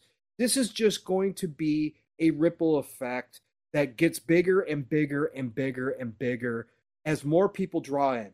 There's going to be somebody out there, like you were talking about. There is going to be somebody out there that creates the new game mode, that creates the new hype game mode that all the streamers jump into, that everybody starts playing again. If it lasts, great. If it doesn't last, it doesn't matter. It's going to draw people back into Halo once again. And you know, the guys were talking about it last night on Xbox Ultimate before I got there, but I was listening to them on the way home. And Matt's point is that kind of stuff for the younger generations might not care about the Halo core experience, the multiplayer. A lot of the younger generations like Jasper can rattle off all these random custom game modes from the older Halos that to Mav and the core players are like, what is that? I've never played that before. I think he said there was one mode called like Run Over the Stripper or something like that. I've never heard of that. So yeah, Mav was like, what? But Jasper was like, yeah, man, we used to play that all the time. Well, that's what's going to happen. This is going to be that, but on a whole nother level. As Fuzzy was saying, somebody's going to find a way to create an RTS, or Jasper, I think, might have said it, create an RTS out of this forge. Somebody's going to find a way, because now that you can control all the scripting and all that kind of stuff, people are going to go nuts in this thing, Steel. This really is that moment that I think does start to grab Halo back even more so. It's still alive. It's not dead. People are still playing it, but this has the potential to bring even more people in as these modes are put out there, as these new maps are put out there. I think this is the thing. This is the injection of positivity that 343 really needed at this moment, because everybody that I saw talking about what they showed at Forge was hyped, was excited, was like, oh my God, this is going to be amazing. And no, it's not going to be for everybody, but there's going to be a big group of gamers who jump into Forge and start making stuff. And I can't wait to see what they come out of it, what they get out of it, and what they come up with, and where this takes Halo Infinite down the road, because I really do think that this has the unlimited potential. No, that's 100% a fact, and it just gets me excited. And exactly, Tim the Sorcerer, like you said, it sounds like a Halo Minecraft version. That's exactly what it is. I don't know about the scripting and everything. From my understanding of it, is that if the objects in the game don't already have movement to them, you can't add movement to them, right? So it's like you can't build an AT-AT and make it move, for an example. From what I've seen, like you can build one, but you can't make it move because there's no scripting, because it's all individual pieces. There's nothing there to tie all the individual pieces together to make them move like an AT-AT leg, or to make it not look or come across a certain way. I see what you're saying, but they did create turtle shells that move, which aren't in Halo. See, but the turtle shells could be based off of, could be another object that does move, which they've redesigned. They just put something else on top of, which you can do. And like, you can put something like, let's say for an example, if I put a wall inside of a Banshee, the Banshee moves already. So boom, I have a moving wall. You know what I'm saying? Just as an example. Well, it'll be interesting though, Steel, because you know how the community modding works, right? You know better than you're on PC. Yeah. You know people find ways to make things happen, right? So like you said, somebody could take one that is scripted for movement and totally redesign it to look like something completely different. Yeah, and they could. Yeah, and they definitely could. I know it's a little bit different because it's not modding on the level of correct, what is available on PC, and because they don't open that side of it for security reason, protection reason for the consumers. They'll never end up doing that. Not as free as it is on PC. So there's always going to be that start difference. So you're always going to have a start difference between like a Bethesda to like you literally can get Godzilla in the game moving around, coming out of where it's like you kids can't drag and drop Godzilla. You can't put Godzilla in Halo. You know what I mean? Like you won't be able to do that. Like you can make Godzilla, but He's not going to be. You could take a brute, make him super large, and then maybe add some stuff to him that makes him look like Godzilla. See, but it does the brute? Do they have it set up to where is the brute movable? Are movable characters part of the assets? From what I've seen, I don't think they are. Okay. Although, from what I've seen, it looks like you get static image, like you get static characters or whatever the case, static assets. What I mean. So we're about to find out, Steve. I don't know. We're about to find out. If you are able to do it, then damn, that's going to be that's going to be insanity. That's different. That's completely different. So I'm excited for that, man, for sure. There you go. Yeah, there you go. See, Jasper's already got it. Put 4 warthogs under it and 4 scripts on each hog. 1 hog moves at a time, making it walk. Go. I mean, yeah, you could do it that way, but then it wouldn't just roll on the. We would just roll on the ground instead of move, right? Instead of walking. Come on, Steel. Use your imagination. It doesn't have to be perfect. I know. I'm being funny though. That's something that you're gonna notice though when you go into it. Who cares, Steel? Who cares? This looks funny. It's not moving. He's roller skating. It's gonna be funny. Who cares? I think it would be funny. I think it would be cool, but no. Fifth Horseman says, I think this will give 343 that inch of breathing space they need to spend time getting other aspects of the game in a better place to provide better content moving forward. I do think once Forge drops, and this is also unfortunate because I was expecting to get some more story DLC. Because I want to see how they're going to evolve it. I don't think that's going to come out until Forge is on it. It is in its stride, right? Like you said, Fifth Horseman. Until they have some more space, I don't think that we're going to see any story content, and that's unfortunate because I'm really interested in how they're going to evolve that forward. Especially if you beat the game on Legendary, you get that ending credit scene, so that's really cool. If not, just look it up on YouTube. It's not that big of a deal. So I think I'm really waiting for that. But yeah, I do agree. It's going to give them a lot of space. So, and I'm excited about that. Again, there's nobody else that needs to work on it other than 343. Unless you get Ed in there, then if anything, I just need Ed to sit down with 343. Y'all just work on it together for a while, for a couple years or something, until everything is in a refined state and you have all the tools in your new Slip Space engine now. And then Ed could go do something else. I think that would be a cool way to involve them. Because again, they got hands on making something that obviously works. So, where else you want to take the conversation, man? There's only a few other people. I know we're seeing. I don't know if this post from Infinity Ward is true, where they're looking at exclusive look at the at the AI tech coming into the new Call of Duty. Bro, you're on mute, pal. I wasn't on mute, and then I put myself on mute. Yeah, it is true. Yes, that is crazy. That not only, and again, this makes me want to play the first Modern Warfare again, the 2019 one, because I didn't play that one. I played the original Modern Warfare story, and I know there's people keep saying there's a lot of changes that have been made. This gets me kind of excited because I haven't played a Call of Duty campaign in a long time. At least Black Ops 2. Mm-hmm. So it gets me excited to see that they're going in and actually refining everything. Yes. That's a true remake. Like you're literally, truly remaking this game from top to bottom. I just hope it doesn't end up being 300 gigs because you had to add all this extra artificial intelligence tech into Call of Duty all of a sudden. That's my only worry. I don't want to delete 6 games to get Call of Duty to fit. I hope it has crossplay because I have that space on my computer. I'm not doing that on my Xbox. Come on, Steel. Come on. Oh my God. No, it looks great. They talked considerably about all the work they did. They actually brought in real Navy SEALs to run through drills to show how they really respond. And they obviously mocapped them all to make not only your squad mates better as you're playing along with the AI, but the enemy NPCs as well. They wanted to make them more realistic as they hunt you down, as they're looking for you. If you're firing at them, more realistic reactions, trying to get out into cover and all that kind of stuff. Good. Real tactics being used versus just, what we normally see out of AI. So they did do a complete overhaul. So 100%. So that looks really dope. Yeah, it looks really good. Let me see. Let me. I'll. What you got? What you got? You're eating. Let's do the Battlefield, man. The Battlefield. We got big Battlefield news this week. Direct from Byron Beatty, who I believe is the director of Battlefield, producer of Battlefield. Came out with big announcement this week because we know. Steele and I have talked about this plenty here.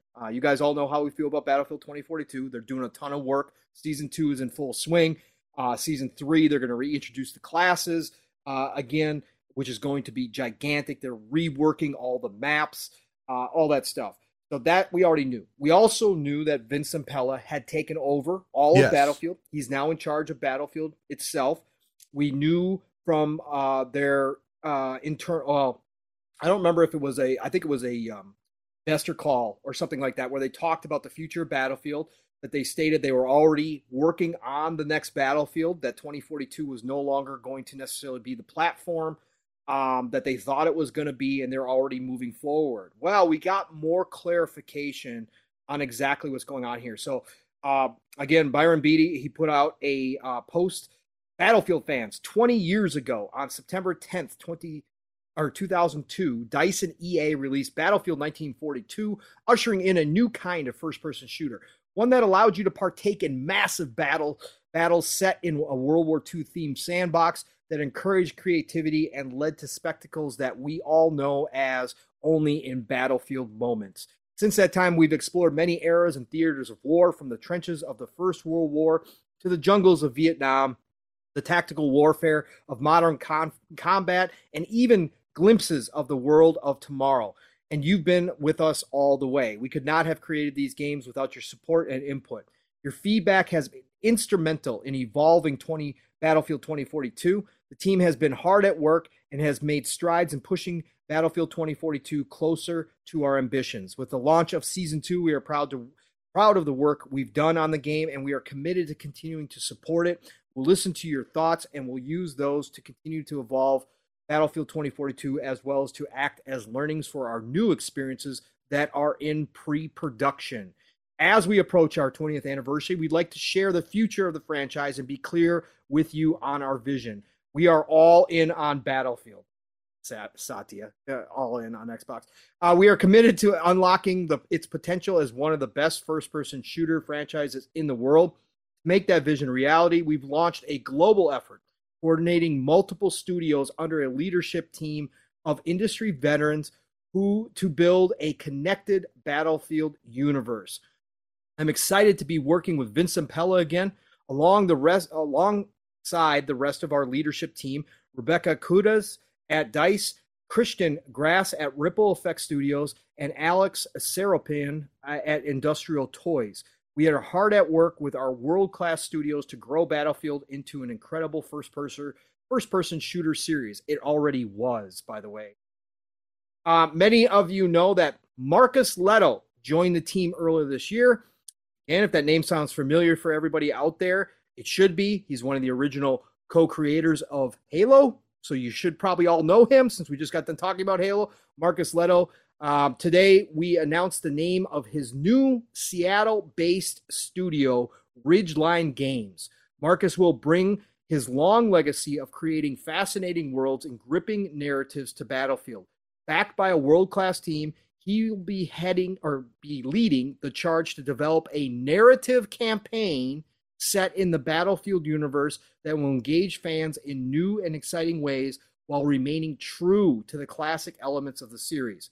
DICE is a multiplayer powerhouse and will use its expertise to continue developing Battlefield's one-of-a-kind multiplayer suite, while Ripple Effect is focused on creating an entirely new Battlefield experience that will complement and build upon the series' foundation. As it should. Yes, as it should. Battlefield has been a staple of this industry, and as the industry shifts, we're looking to expand the series into something even more extraordinary by embracing a global mindset and the vision of our leadership team. As we build for the future of Battlefield, we must remember to thank those who got us here. Creative director Lars Gustafsson, who has been with the franchise since the beginning and is affectionately known as Mr. Battlefield, has decided he is ready for a new adventure. We'd like to thank him for his invaluable experience, expertise, and friendship for all these years. Lars has dedicated a substantial portion of his life to Battlefield and is proud to have helped shape the franchise into what it is today. He is excited to pass on the baton to the next generation of Battlefield creators at DICE, Ripple Effect, Industrial Toys, and Ridgeline Games. Next generation of Battlefield creators is a global team of very talented, hungry individuals dedicated to taking the series to new heights. This team includes veterans who have worked on the series for years, as well as new talent from the all of whom bring years of experience working across incredible titles to the Battlefield universe. As Vince has said to me, 20 years is a huge accomplishment for any series, regardless of industry. We have the ability to shape what comes next.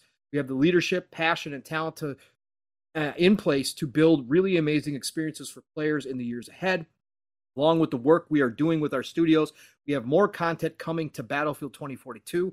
Cannot wait to see what you think of it. Once again, to the community, we want to thank you for your support. Huge deal here, Steel. So, 2042, again, getting continuous content, getting upgrades, maybe not what we expected out of it, but look, it is, much, much different place than it was when it launched. They obviously are putting the effort into it. We kind of made light of it when we heard that they were starting something new. And we said, yeah, right, whatever. You got a skeleton crew on 2042, not to expect much. Mm-hmm. Well, guess what? They're doing it. They're making 2042 a great experience again. Maybe taking longer than expected, may not have as many maps as expected. All that kind of stuff is true. But at the end of the day, 2042 is still right now a very, very fun game to play and in a much better place. Hey, on top of that, yeah. I see all this 1942 talk in the comments and whatnot in the chat. Hey, Battlefield 2 is the best Battlefield of all time. You better stop sleeping. Nope. Bad Company 2, by far. The best that's different. That's a different conversation. But still, also, Lars moving on, which is unfortunate, but maybe it was time. Mr. Battlefield himself, again, he's been through the ups and downs with this series, 20 years. Sad to see him go, but a Marcus Leto coming in, calls himself the Master Chief's dad, the father of Master Chief. He is one of the co-creators of Halo, starting a brand new studio to work on a campaign, which a lot of people had complaints about. Steel, that 2042 didn't have a campaign. You and I, we talked about this. We think of Battlefield, the multiplayer experience, outside of the bad companies, never really thought about the campaigns. I played through them, but never was attached to them. Oh my God, Bad Company was a different beast. Bad Companies, I got attached to the campaigns, love the campaigns, love the multiplayer. But a lot of people wanted that campaign experience. A lot of people didn't buy 2042 because it didn't have a campaign. So they're bringing in Marcus Leto, highly experienced in this industry, obviously. We don't need to say anything more. He's obviously putting together a team underneath Zampella to start a campaign. Then you've got DICE continuing to work on multiplayer experiences. And then to talk about Ripple, which used to be DICE LA. Ripple, that Zampella first took over before they gave him the entire franchise. Mm-hmm. Zampella had taken over Ripple, starting a brand new type of experience in the Battlefield universe as well. Steel, can we, at this point, see a resurgence of Battlefield? Can they bring it back from where it's gone? We probably can say this is probably rock bottom. Battlefield 5 was bad. Battlefield 5 was bad. But Battlefield 2042 had less players than Battlefield 5 at one point. We could probably say this is the rock bottom. Does, in Zampella we trust, all these moves that they're making, they're obviously the biggest point to me out of all this, Steel, is that EA is not giving up Battlefield. That was my greatest fear. If you guys remember when I said it, Battlefield 2042 fails. My greatest fear was this was going to be one of those spots where EA closes up shop, disperses talent, and says, guess what, we tried, can't do it anymore. But they're obviously not doing that. They're going the opposite direction. They're doubling, tripling down on them. You, Steel, what does all this say? To me, it tells me that I, as a consumer, should still have some faith in Battlefield. Again, I mean, you can see it through representation. I've played Battlefield 2042, right? I played it on release. And so you can see the vast differences. The main thing that me and Pong have always spoke to is, why do you keep making the same mistakes and then saying the same things over and over again? You're literally the boy who cries wolf. And at this point, I'm not really looking for you to either prove it to me or not. That's the only unfortunate part of it. So yeah, I mean, you could talk all this good talk, and it's good to see that you're not going to give up on not only on 2042, but on Battlefield overall. And now you want to go to the campaign experiences. But if you're not going to give me Bad Company level of campaign experiences, then don't give me anything. Because the previous Battlefield single player experiences, I know people have enjoyed them, but they were very lackluster compared to other first person campaign shooter experiences. They just were. It was very like that's not why you play Battlefield. Battlefield was never known for that. You bought Battlefield back in the day to play multiplayer. You bought the game in a case, put it in your computer for the multiplayer. That's the only reason, nothing else. And to play private matches if you wanted to play with bots or whatever the case, because they did have that back in the day. We could play against the AI and whatnot. So you had those options. I am glad that it's also another thing for me. It shows that EA is not necessarily in a point of weakness per se, even though they are shopping themselves around a little bit, right? There's obviously enough money flowing around. There's obviously at least enough people that have some know-how or have enough say, whether that's just specifically Vince. I'd imagine there's other people outside of Vince who could be part of his team, maybe people that he knows. Or maybe he's just in total changed the vision on that side of things, especially with EA. And kind of maybe he pulled a Phil. He sat down with them and was like, look, man, this is the direction we need to take this shit. If we're not going to go this way, then let's just not do it. Which is probably why those comments about 2042 came out, because that was like the beginning of the conversation. Hey, yeah, we're just going to work on the next game. This is a side. I don't know what else to do with this game. And then now, the main problem I have about this, that everything that you said as part of that is it seems like you're doing backtracking now. You didn't have to backtrack. Why did you say anything in the first place? I know that's not your mass audience isn't going to see those things that you said, and maybe it was only me and a small amount of people who saw you say that you were essentially giving up on 2042. But then for me to get back into the game, I'm playing it, and I'm seeing the improvements take place. The game does feel much different than it did previously. Having a scoreboard is nice. There are some things that are still off. The game still feels like a free-for-all Battlefield game. And I don't get that. Because what made Battlefield unique was the class system. That is non-existent. That bothers me. It does take away a little bit from Battlefield because nobody's playing a role. So now when certain things are happening on the battlefield, it's like anybody can swap over to anything and do whatever, and there's no rhyme or rhythm to anything. That's not Battlefield. There was a rhyme or rhythm. There's air superiority, like that saying, like we got to keep them from getting air superiority was a thing. You know what I mean? Now it's just like, I don't know. It's just so weird how things are set up. Like, you wanted to make sure you had somebody that was... Bro, we used to have specific people you're the engineer, so not only that you can shoot the tanks and other shit, but you can also repair my shit. Like, we're going to be flying around for a minute. I need an engineer. Oh, I got the repair tool, and I can shoot rockets out the back. Swap seats, shoot a rocket off real quick, swap seats, so start repairing again. That was what Battlefield was about.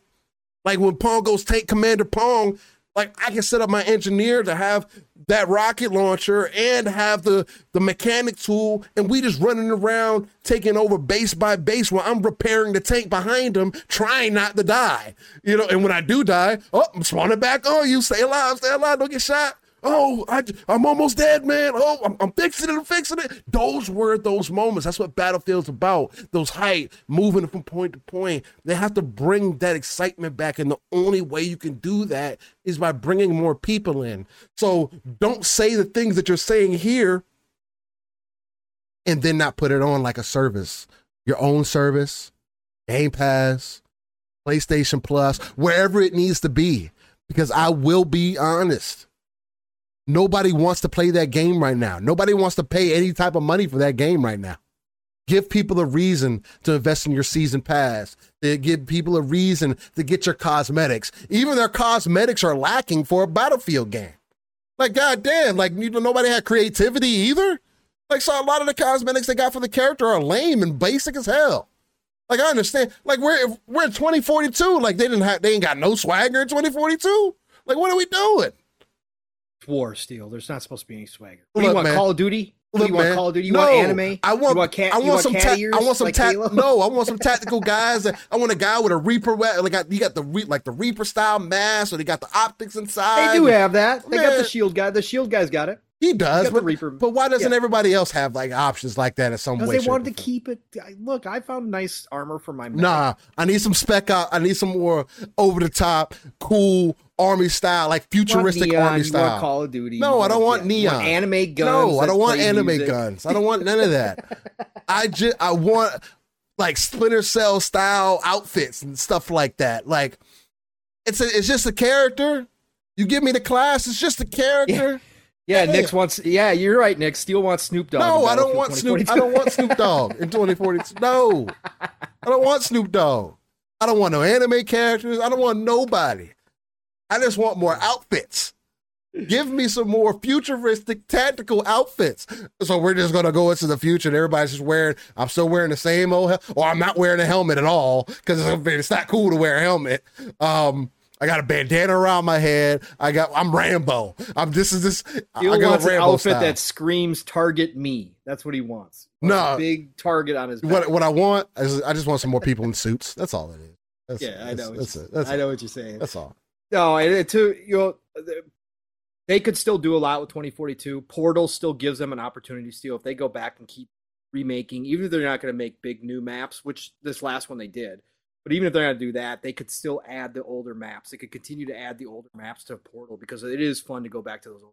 You and I have a freaking fantastic. Yeah, because they have the destruction and everything. Like it's the exact same, except it's updated. So yeah, fucking right. That makes sense. Yeah, Portal has a lot of potential still to this day. So I think that 2042 is going to have a long life. Again, we said it from the beginning too, Steel and Mav. Anybody who is a Battlefield fan knows that this has been the history with DICE, unfortunately. It doesn't make it acceptable. At no time am I excusing DICE for the missteps that they've had for the past 5, at least, Battlefield 4 or 5 Battlefields. Listen, the missteps are wrong, but at the end of the day, DICE does wind up fixing their games. Battlefield 5 is a completely different game than when it came out. Completely. It was broken when it came out. Spawn points were terrible in Battlefield 5. You'd spawn, literally take a snipe to the head. They fixed their games.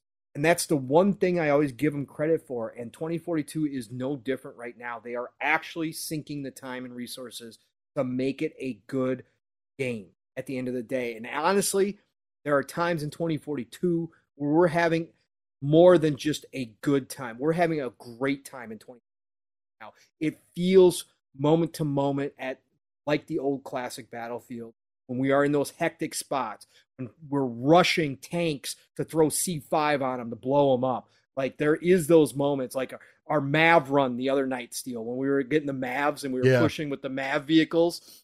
And we kept getting in those MAVs, and I was that shit was working too. Yeah, I was driving the MAV, and we were planting bombs in Rush, and I would set up the MAV to protect everybody while they were planting the bomb, and then we'd sit there and we'd just protect the bomb, and it was working perfectly. It was strategic. It was awesome to be back in that mode again. It was really cool to have those from time to time. So, I think Battlefield has a future again.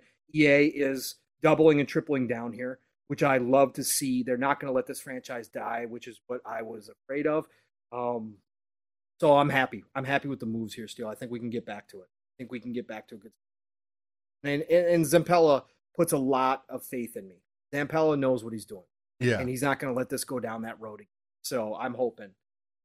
I was kind of shocked while you were talking, Steel. I actually lost what you were saying for a moment because I was scrolling Twitter to see if any breaking news was coming out before the Ubisoft Forward. And there was actually somebody, and this is totally off topic, but I actually saw somebody post gameplay from Evolve. Oh, of fuck. all games. God damn. Of all games. Somebody just posted on Twitter Evolve footage. I was like, what? This is this is the thing Steele and I talk about. We are the bubble. Everybody sits out here and talks about, oh, I need AAA. Nah, nobody cares about any of that shit. Nobody. Man, I got people posting Evolve footage in 2022. Yo, this game's cool. Crazy. Oh shit! I thought Evolve was at the time. No, Evolve was dope as hell, bro. It was a great concept. It was a great concept. It just I don't know. It just didn't. I don't know. Shout out to Turtle Rock. It had balancing issues. It had all sorts of. It was just such a unique concept. It was dope. Such a cool. It was idea. super. Yeah, it was really super dope. was. I liked it. I just couldn't believe I saw somebody post. Yeah. Again, man, like you forget that you're in a bubble, man, and that's why I always try to reiterate that RTS approach, because I don't look at things that way. I'm just in a bubble mindset. So it's like at least I try not to. And I can, you as gamers, you can be selfish. You're going to like your certain things, and there's certain things you're going to find value in versus other things, which is why I always try to speak on things objectively and everything. So I'm excited. I'm just excited about it. Lore Masters still says they still need a damn protractor. Were you playing with us still yes, when he went on his I rant? was. That's what I thought. Yeah, Lore Master Jasper was playing with. He's such a sweaty too. It's crazy. Beam said he started complaining about the angles in the game because he was getting hit from an angle he didn't think was possible. So he said the team needed protractor. Yeah, Fahim. Fahim says, so when Battlefield became all online, did you think it was good still? They started off that way, so it wasn't surprising to me. I mean, I don't know. Like for me, I'm always going to look at Battlefield differently, because my Battlefield experience has always been an online experience. When my father put me on Battlefield and we used to squad up all the time, it was online. We built the computer specifically to make sure that we could play Battlefield together online. You know what I'm saying? So it's like, that's what I know Battlefield for. And that's why, and that when we have conversations like this, like, it's like talking to like Halo vets or anybody that's a vet or any game of it, or played it when it originally came out. There are going to be ebbs and flows. There's going to be changes. And I don't necessarily mind the campaign, but I can also see why they would charge, or people like myself would pay for an experience that's only multiplayer. Mm-hmm. What Battlefield was. Now, that's not going to have the same inherent value to you. I also look at multiplayer gaming differently. Like, I am the hardcore, the sweat. Do I do that in all games? No, because I don't play Battlefield as often. So it's like, and I don't play shooters as often, like especially first-person shooters. So it's like, I haven't retained a lot of that. And Battlefield is also different. There's other things that get incorporated in that.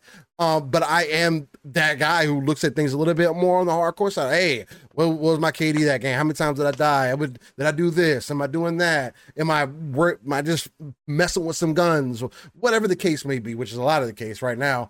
But it's just some of that, man. So that's nothing against people who want that, but no, because there was some campaigns that were really good. I mean, again, it's just nothing that was. All my memories of Battlefield, again, outside of the bad companies, all my memories of Battlefield is the multiplayer. You said, Steel. My kid and I jumping into Battlefield for the first time, Battlefield 4. I think he did play some Battlefield 3 as well, but he was really young. But Battlefield 4 was when he was old enough to start learning strategy and got the idea behind Battlefield. And then he learned how to fly helicopters. Then he became one of those pilots that could get you in and out of system. That's where all my memories are. Like you jumping in with your dad and stuff. That's where all my memories are based of Battlefield 2, is most of them. And Bad Company, sure. Right. Huge for me. But that's where it is. But again, I understand why people like the campaign. There is some good stuff to the campaigns. And if they can bring back that magic, and that's just a piece of what they do with Battlefield. And it sounds like, again, they created a whole studio with Marcus Leto just to work on the campaign. Cool. You still have DICE. You still have Ripple Effect. DICE being the main masters of the multiplayer, doing what they do best. You're not pulling from those resources Right. That's cool to me. That's fine. That's great. I'm all for that. That is perfect. So I'm down for that 100%.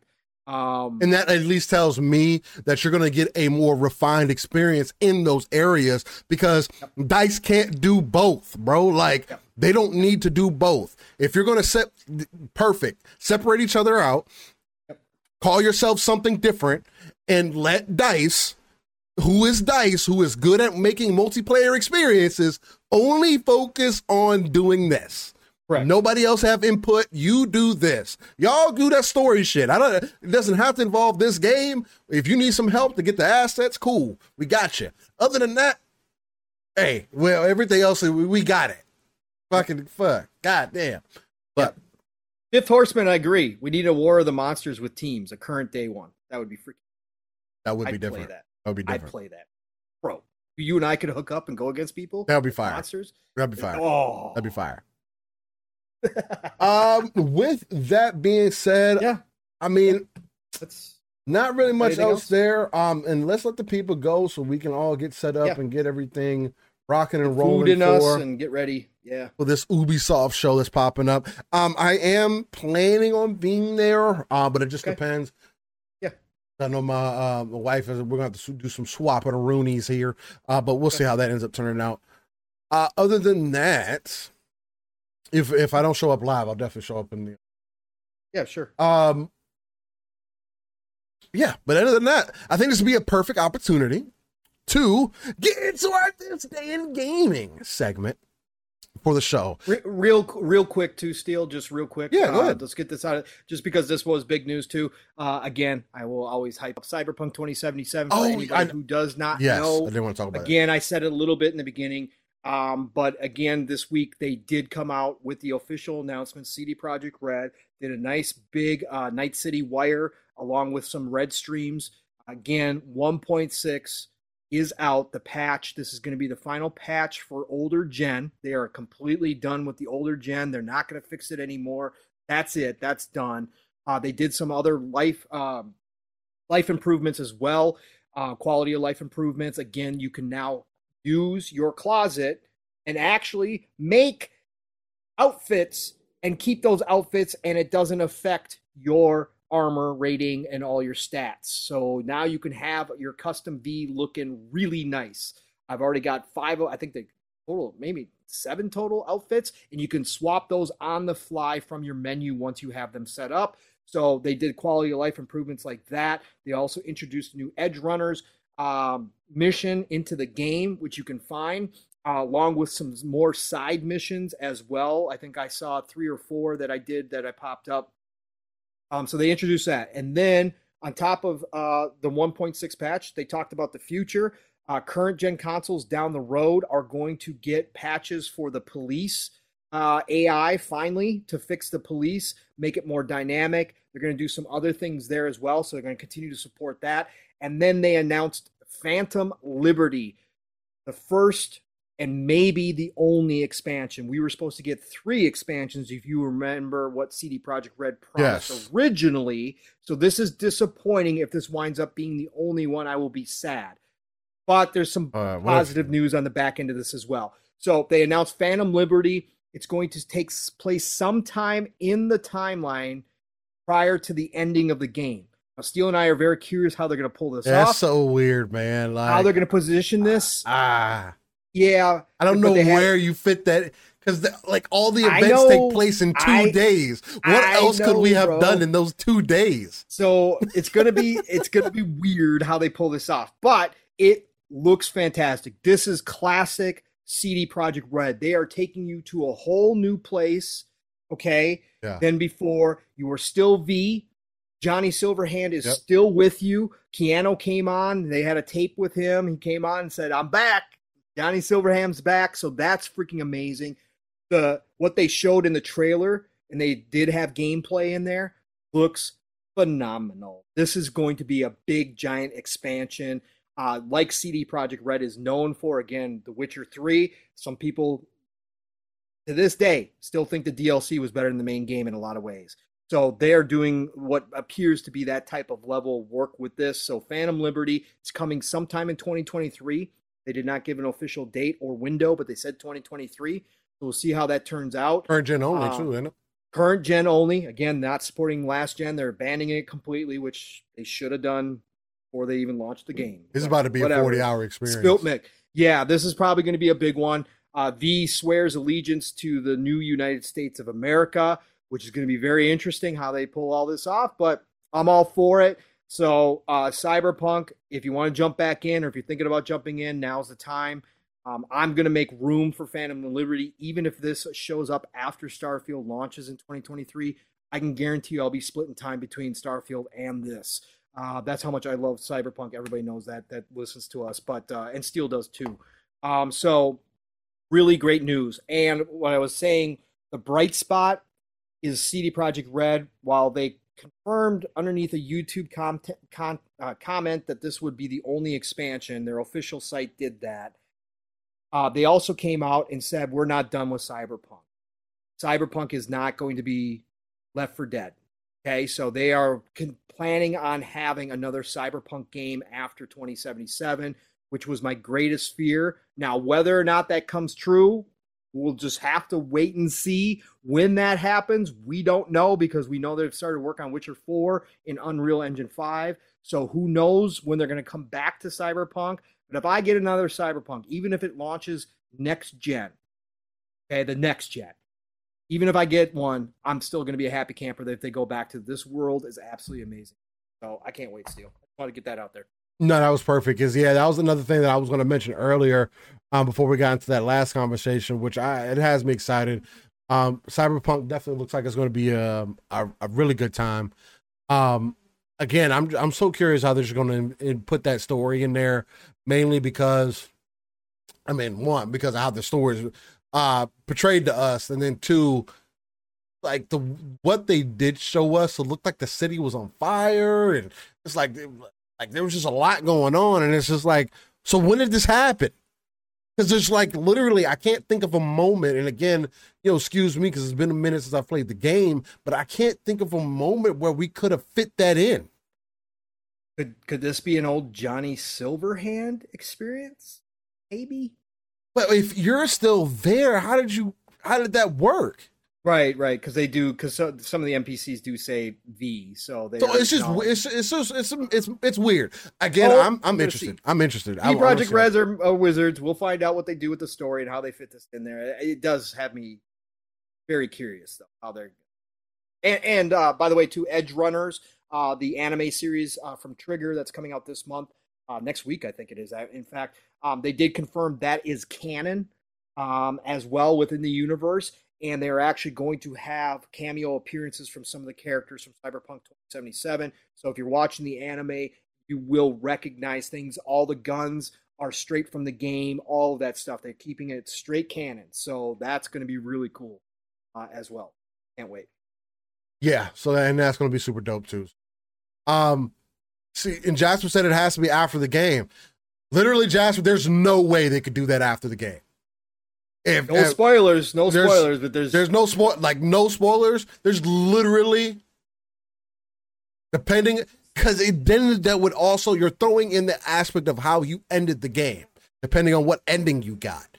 And no matter what ending you got, I can at least say there's no way. No. Unless there's you go one specific avenue and you claim that this is it. The true. Yeah, you can say that this was the true, but that way is also supposed to be one of the more the super secret ending. You know what I'm saying? So it's I don't know. It can't be after the game because there's the timeline. The timeline wouldn't make sense at that point. Especially with what. And I only say that without giving as much information as possible. And also, and also, I'm also racking my brain about it because it's what they established, depending on what you chose, there was no other option. You had two choices, and there was no other option. Correct. That's all I can say. Right. And if we come to find out there was another option, then that would change your game. And they're not doing that. So it has to take point at some point right before that. Maybe right before that last mission. Because I guess you do have some time to do that before you got to meet up or whatever. I don't know. Exactly, Yobi. Yeah, it's so hard to talk around this because there is no way without spoiling everything. Yeah, exactly. I don't want to because Cyberpunk's going to be a game that people hop into over this generation and go back to and finally discover because it is that good. And enough of us are talking about it that I just don't want to ruin it. Again, it's such a freaking fantastic ending to a game. No matter what ending you pick, they tie everything up so right. It's so emotional. Yeah. That I just don't want to ruin it. It's way beyond. It's something that you got to experience for yourself. No, yeah, that's the same thing. That's like that.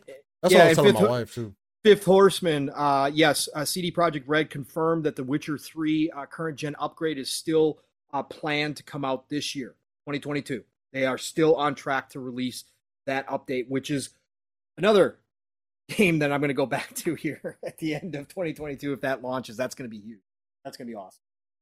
Yeah, but same thing for you, Blue Moon. That's why I was very careful about what I was saying, and that's why. Yeah, that's all I can really say. There is a couple choices that you got to make.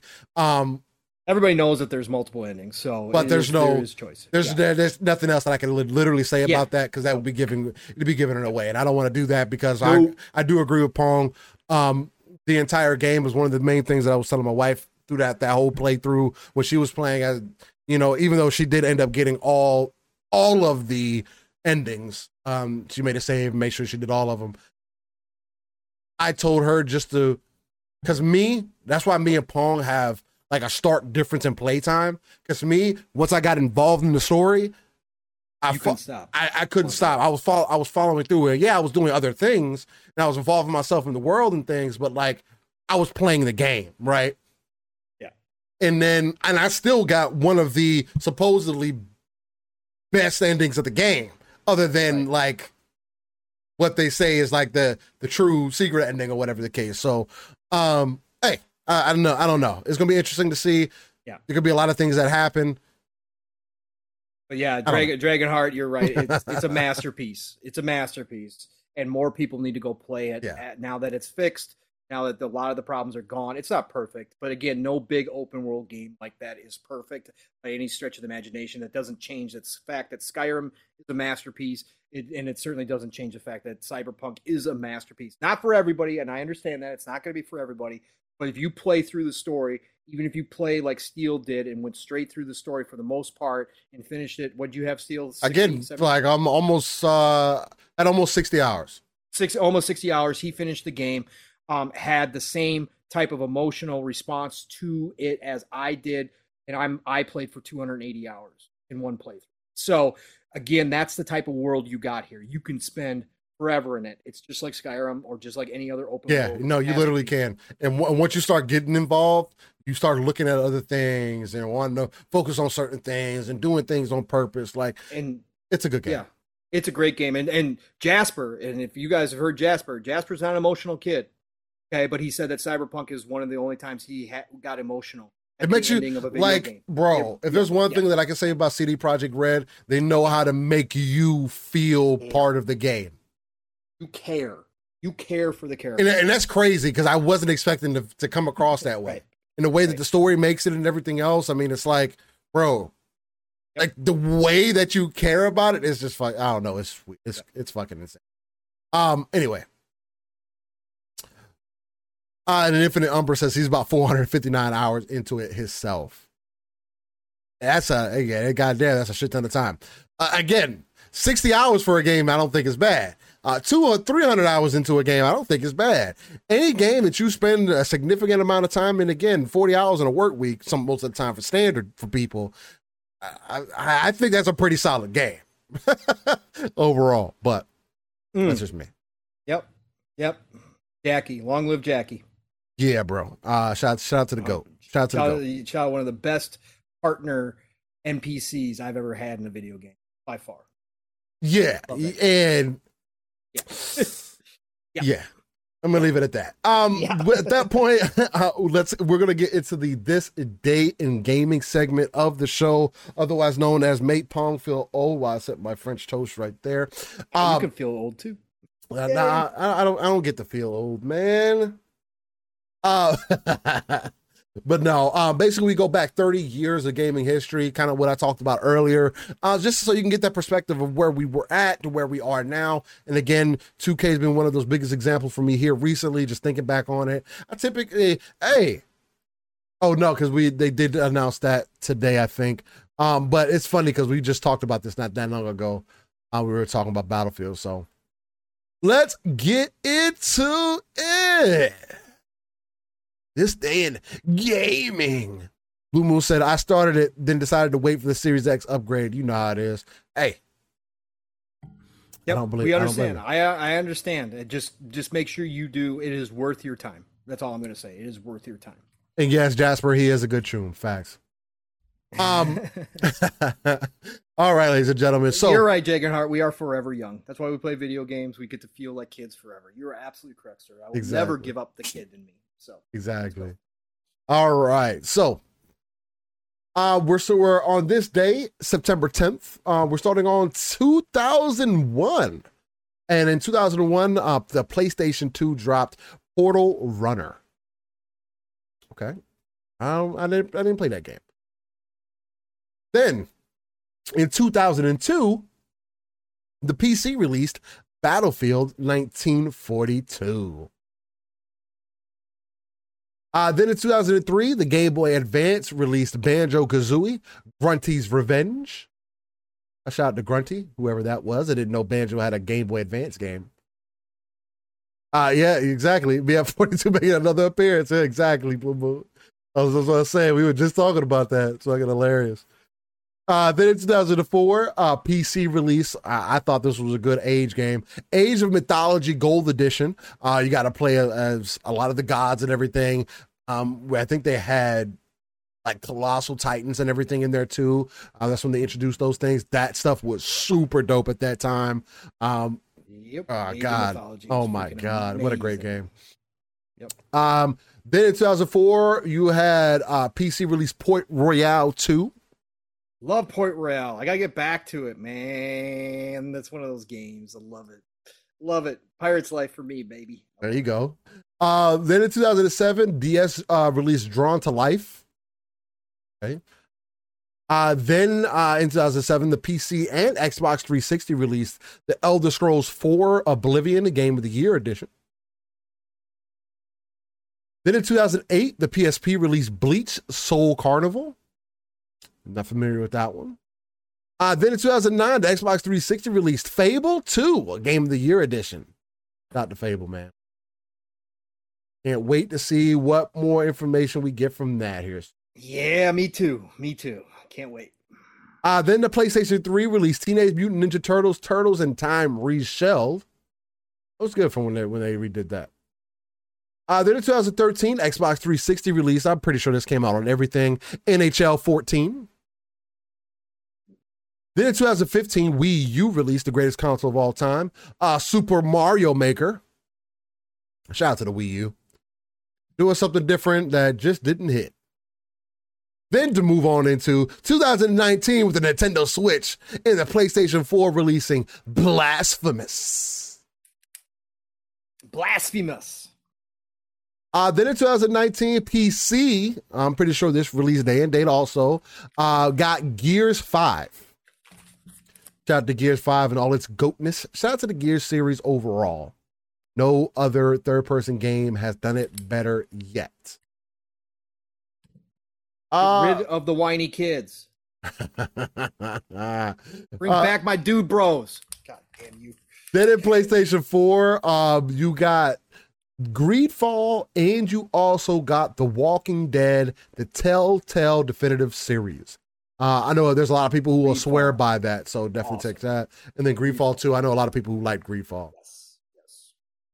Then in 2020, PlayStation 4 released Control Ultimate Edition. Got the Control. And then Nintendo Switch and PlayStation 4 released Metal Max Xeno Reborn in Japan.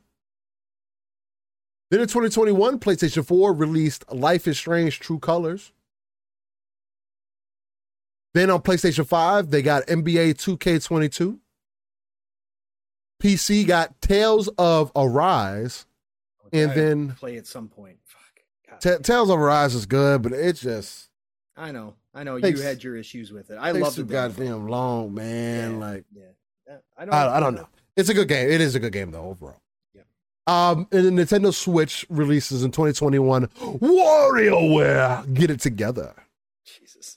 Shout out to WarioWare and shout out to Jeff Grubb. He's a main proponent for WarioWare. I was just gonna say that. He thinks it's the greatest game ever. I don't know if he's actually joking about that, if he's being serious. So I just say, hey, what it is. Yep.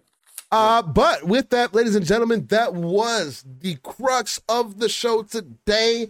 Thank you for joining us for episode 72 of Living Split Screen. I haven't come up with the title of the show, so I'll come up with the title afterwards or something.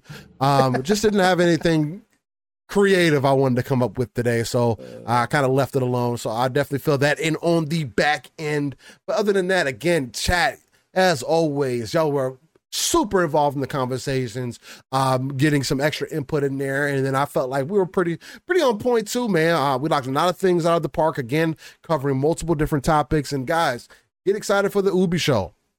Hopefully we see some fun things there. Again, hopefully they say Heartland's coming out tomorrow. And we all get to play it. At least we know it'll be better than D23, no matter what. That is true. That is true. So, but with that being said, again, ladies and gentlemen, this was episode 72 of Living Split Screen, going into episode 73 next weekend. And you can find us here, man, right here with Living Split Screen. We're on that road to 1K. Again, we get to run 1K by the time Callisto Protocol comes out. I will live stream the game, start to finish. To let you guys experience me jumping out of my chair. And again, I'm looking at this Dead Space gameplay today, and I'm already having some anxiety from some of the moments just watching it from when I was playing it. So I'm just saying, I can't lie. I'm not like this is going to be an experience. Like I'm not just like blowing this out of the proportion. I'm being for real. So I think it's going to be a good time though. So, but again, thank you all. You can catch me everywhere. Steel Rain, Steel Rain, the T is a 7. If it has a search bar, you'll find me, man. Google, Xbox, Twitter, PC, whatever ecosystem that you're a part of, type that in and you will find me. And then, yes, Dragonheart Yobi, man. Hit me up in the background. We do got some things that we're cooking up a little bit. And hey, man, it might be something special for you guys when we hit that 1K. So definitely be on the lookout for that, because we do also want to make sure that we give back to our community when we can. But Pong, man, again, another episode where I gotta just say, greatly appreciate you for being here, man. And appreciate the conversations and the opinions and the thought points and, you know, pulling it through and us having another, you know, conversation talking about multiple things that are going on in the industry with the personal twist on it. 3 hours plus nonstop, no setup beforehand, just get into it. I love it on a week-to-week basis. Couldn't ask for more, man. Let the people know where they can find you. You've become quite the popular guy on Twitter. You're going to hit 10K before we know it. And I wish, brother. We'd be over 1K if that was the case. Sure. He's going to hit 10K before we know it. And you got to let the people know you are the X-Men that is not Cyclops, but you are Paul Soul. So what's going on, man? Let the people know. I'm definitely going to need more graphics artists and OnlyFans accounts to follow me to 10K. I'm going to need a lot more of those. Sure. Listen, this is a great episode. Episode 72 in the books. Living Split Screen again. Steel, all love, respect, brother. Again, Santa Claus this week. You made my day. Made my week. You gave me my crack for this year, which is not necessarily a good thing, brother. Not necessarily a good thing. But no, we're going to have some good times on NBA 2K23. But no, appreciate you and everything you do. You know that. And catching up with you on Saturdays, along with 60 plus people that show up here every week is just awesome. And chat, you guys were amazing today. Lots of great conversations. Appreciate you all, whether you dropped in here to say hi and then had to bounce, or whether you stuck it out for the whole 4 hours. I'm sorry, Tim the Sorcerer, it was only 4 hours today. I'm sorry, but we got to get everybody out of here for Ubisoft Forward. We don't want to steal from their audience. We want everybody to go over there and enjoy what Ubisoft is going. So we respectfully are going to end our show now. But this was awesome. You guys are amazing. All love and respect. Thank you all for sharing things out, spreading the word about Living Split Screen. Again, we've seen some growth. We're now at 618. Yep. Again, to some people, it'd be like, okay, whatever. To me and Steel doing one show a week, it's huge. We're moving, and people are starting to see us. We saw new faces in here today in our chat as well. That's what it's all about. We've been seeing that weekly, which means our word's starting to get out there. So thank you all for that. Listen, you guys know the drill. Pong Soul on Xbox, Pong Soul on Twitter. Follow me, I'll follow you back. And then obviously today, I should be over on Fun Speculations channel, so jump on over there. He's starting his pre-show in about 20 minutes or so. Jump over there if you want to watch a co-stream with the Ubisoft Forward. We're going to get excited. We're all Assassin's Creed fans. So it's going to be a good time there. Tonight, I will be on the Shop podcast, PTK Blam's channel. Of course, brother from another Fuzzy, who was in here earlier as well, and myself. And tonight, we have Dr. Mo on as well. So we're going to have a guest. It's going to be fun. 9 p.m. Eastern, 8 o'clock Central Time. We got a lot to cover, obviously, but PTK does allow you to come in the second half of the show in the chat and give us a topic of conversation or a question that you want answered. So jump in there. It's a great time Saturday night. Tuesday, I probably won't be on Xbox Factor Podcast, but I was on this last week. We had a full panel. It was crazy. Lots of good talk, but you check out Double Barrel Gaming, Mr. Boomstick. You're always going to have an awesome time in his shows. So be there every Tuesday, 12 p.m. Eastern, 11 o'clock Central Time, Xbox Factor Podcast. Thursday, PM in the PM, Pong and Mav in the PM on Thursday nights. We got big things going on. Mav's got guests lined up. We just had Psychonauts on, brother from another Psychonauts. He was on. It was awesome. And then Mav's actually got 2 more lined up for the next 2 weeks. He has not made the announcement this week, but it's going to be a big one. You guys are going to enjoy it. So be there Thursday night over on Fun Speculations channel, 7 p.m. Eastern, 6 o'clock Central Time. And then Friday nights back on Fun Speculations channel, Xbox Ultimate, where it goes left, it goes up, it goes down, it goes every which way possible with lots of laughs. But we also have a ton of discussion there as well. We had Sour Blow Gaming from XBI crew on last night. So be there Friday nights, 9 p.m. Eastern, 8 o'clock Central Time. Otherwise, I'll be back here next weekend with Steel. You know it. So listen, it's Golden Age Gaming. Go enjoy the Ubisoft Forward. If you're a Ubisoft fan, it's going to be a big day. It's going to be fun. Lots of Assassin's Creed stuff. Maybe some Division in there. Some Skull and Bones in there as well. Listen, go out there. Enjoy it. Play what you love. Love what you play. Have an awesome weekend. And I will talk to you all real soon. Ladies and gentlemen, don't forget, people may not write their own tweets, but this is some important information. PlayStation and Nintendo are the only companies left that care to provide actual games people want to play. Yes, they dabble in other areas, but the core experiences have not been put to the wayside. If that ever happens for Nintendo or PlayStation, the industry is finished. So with that in mind, don't worry. It's all satire, ladies and gentlemen. You guys stay easy, much love, and enjoy the rest of your Saturday. Much love, guys. Peace. Later, all.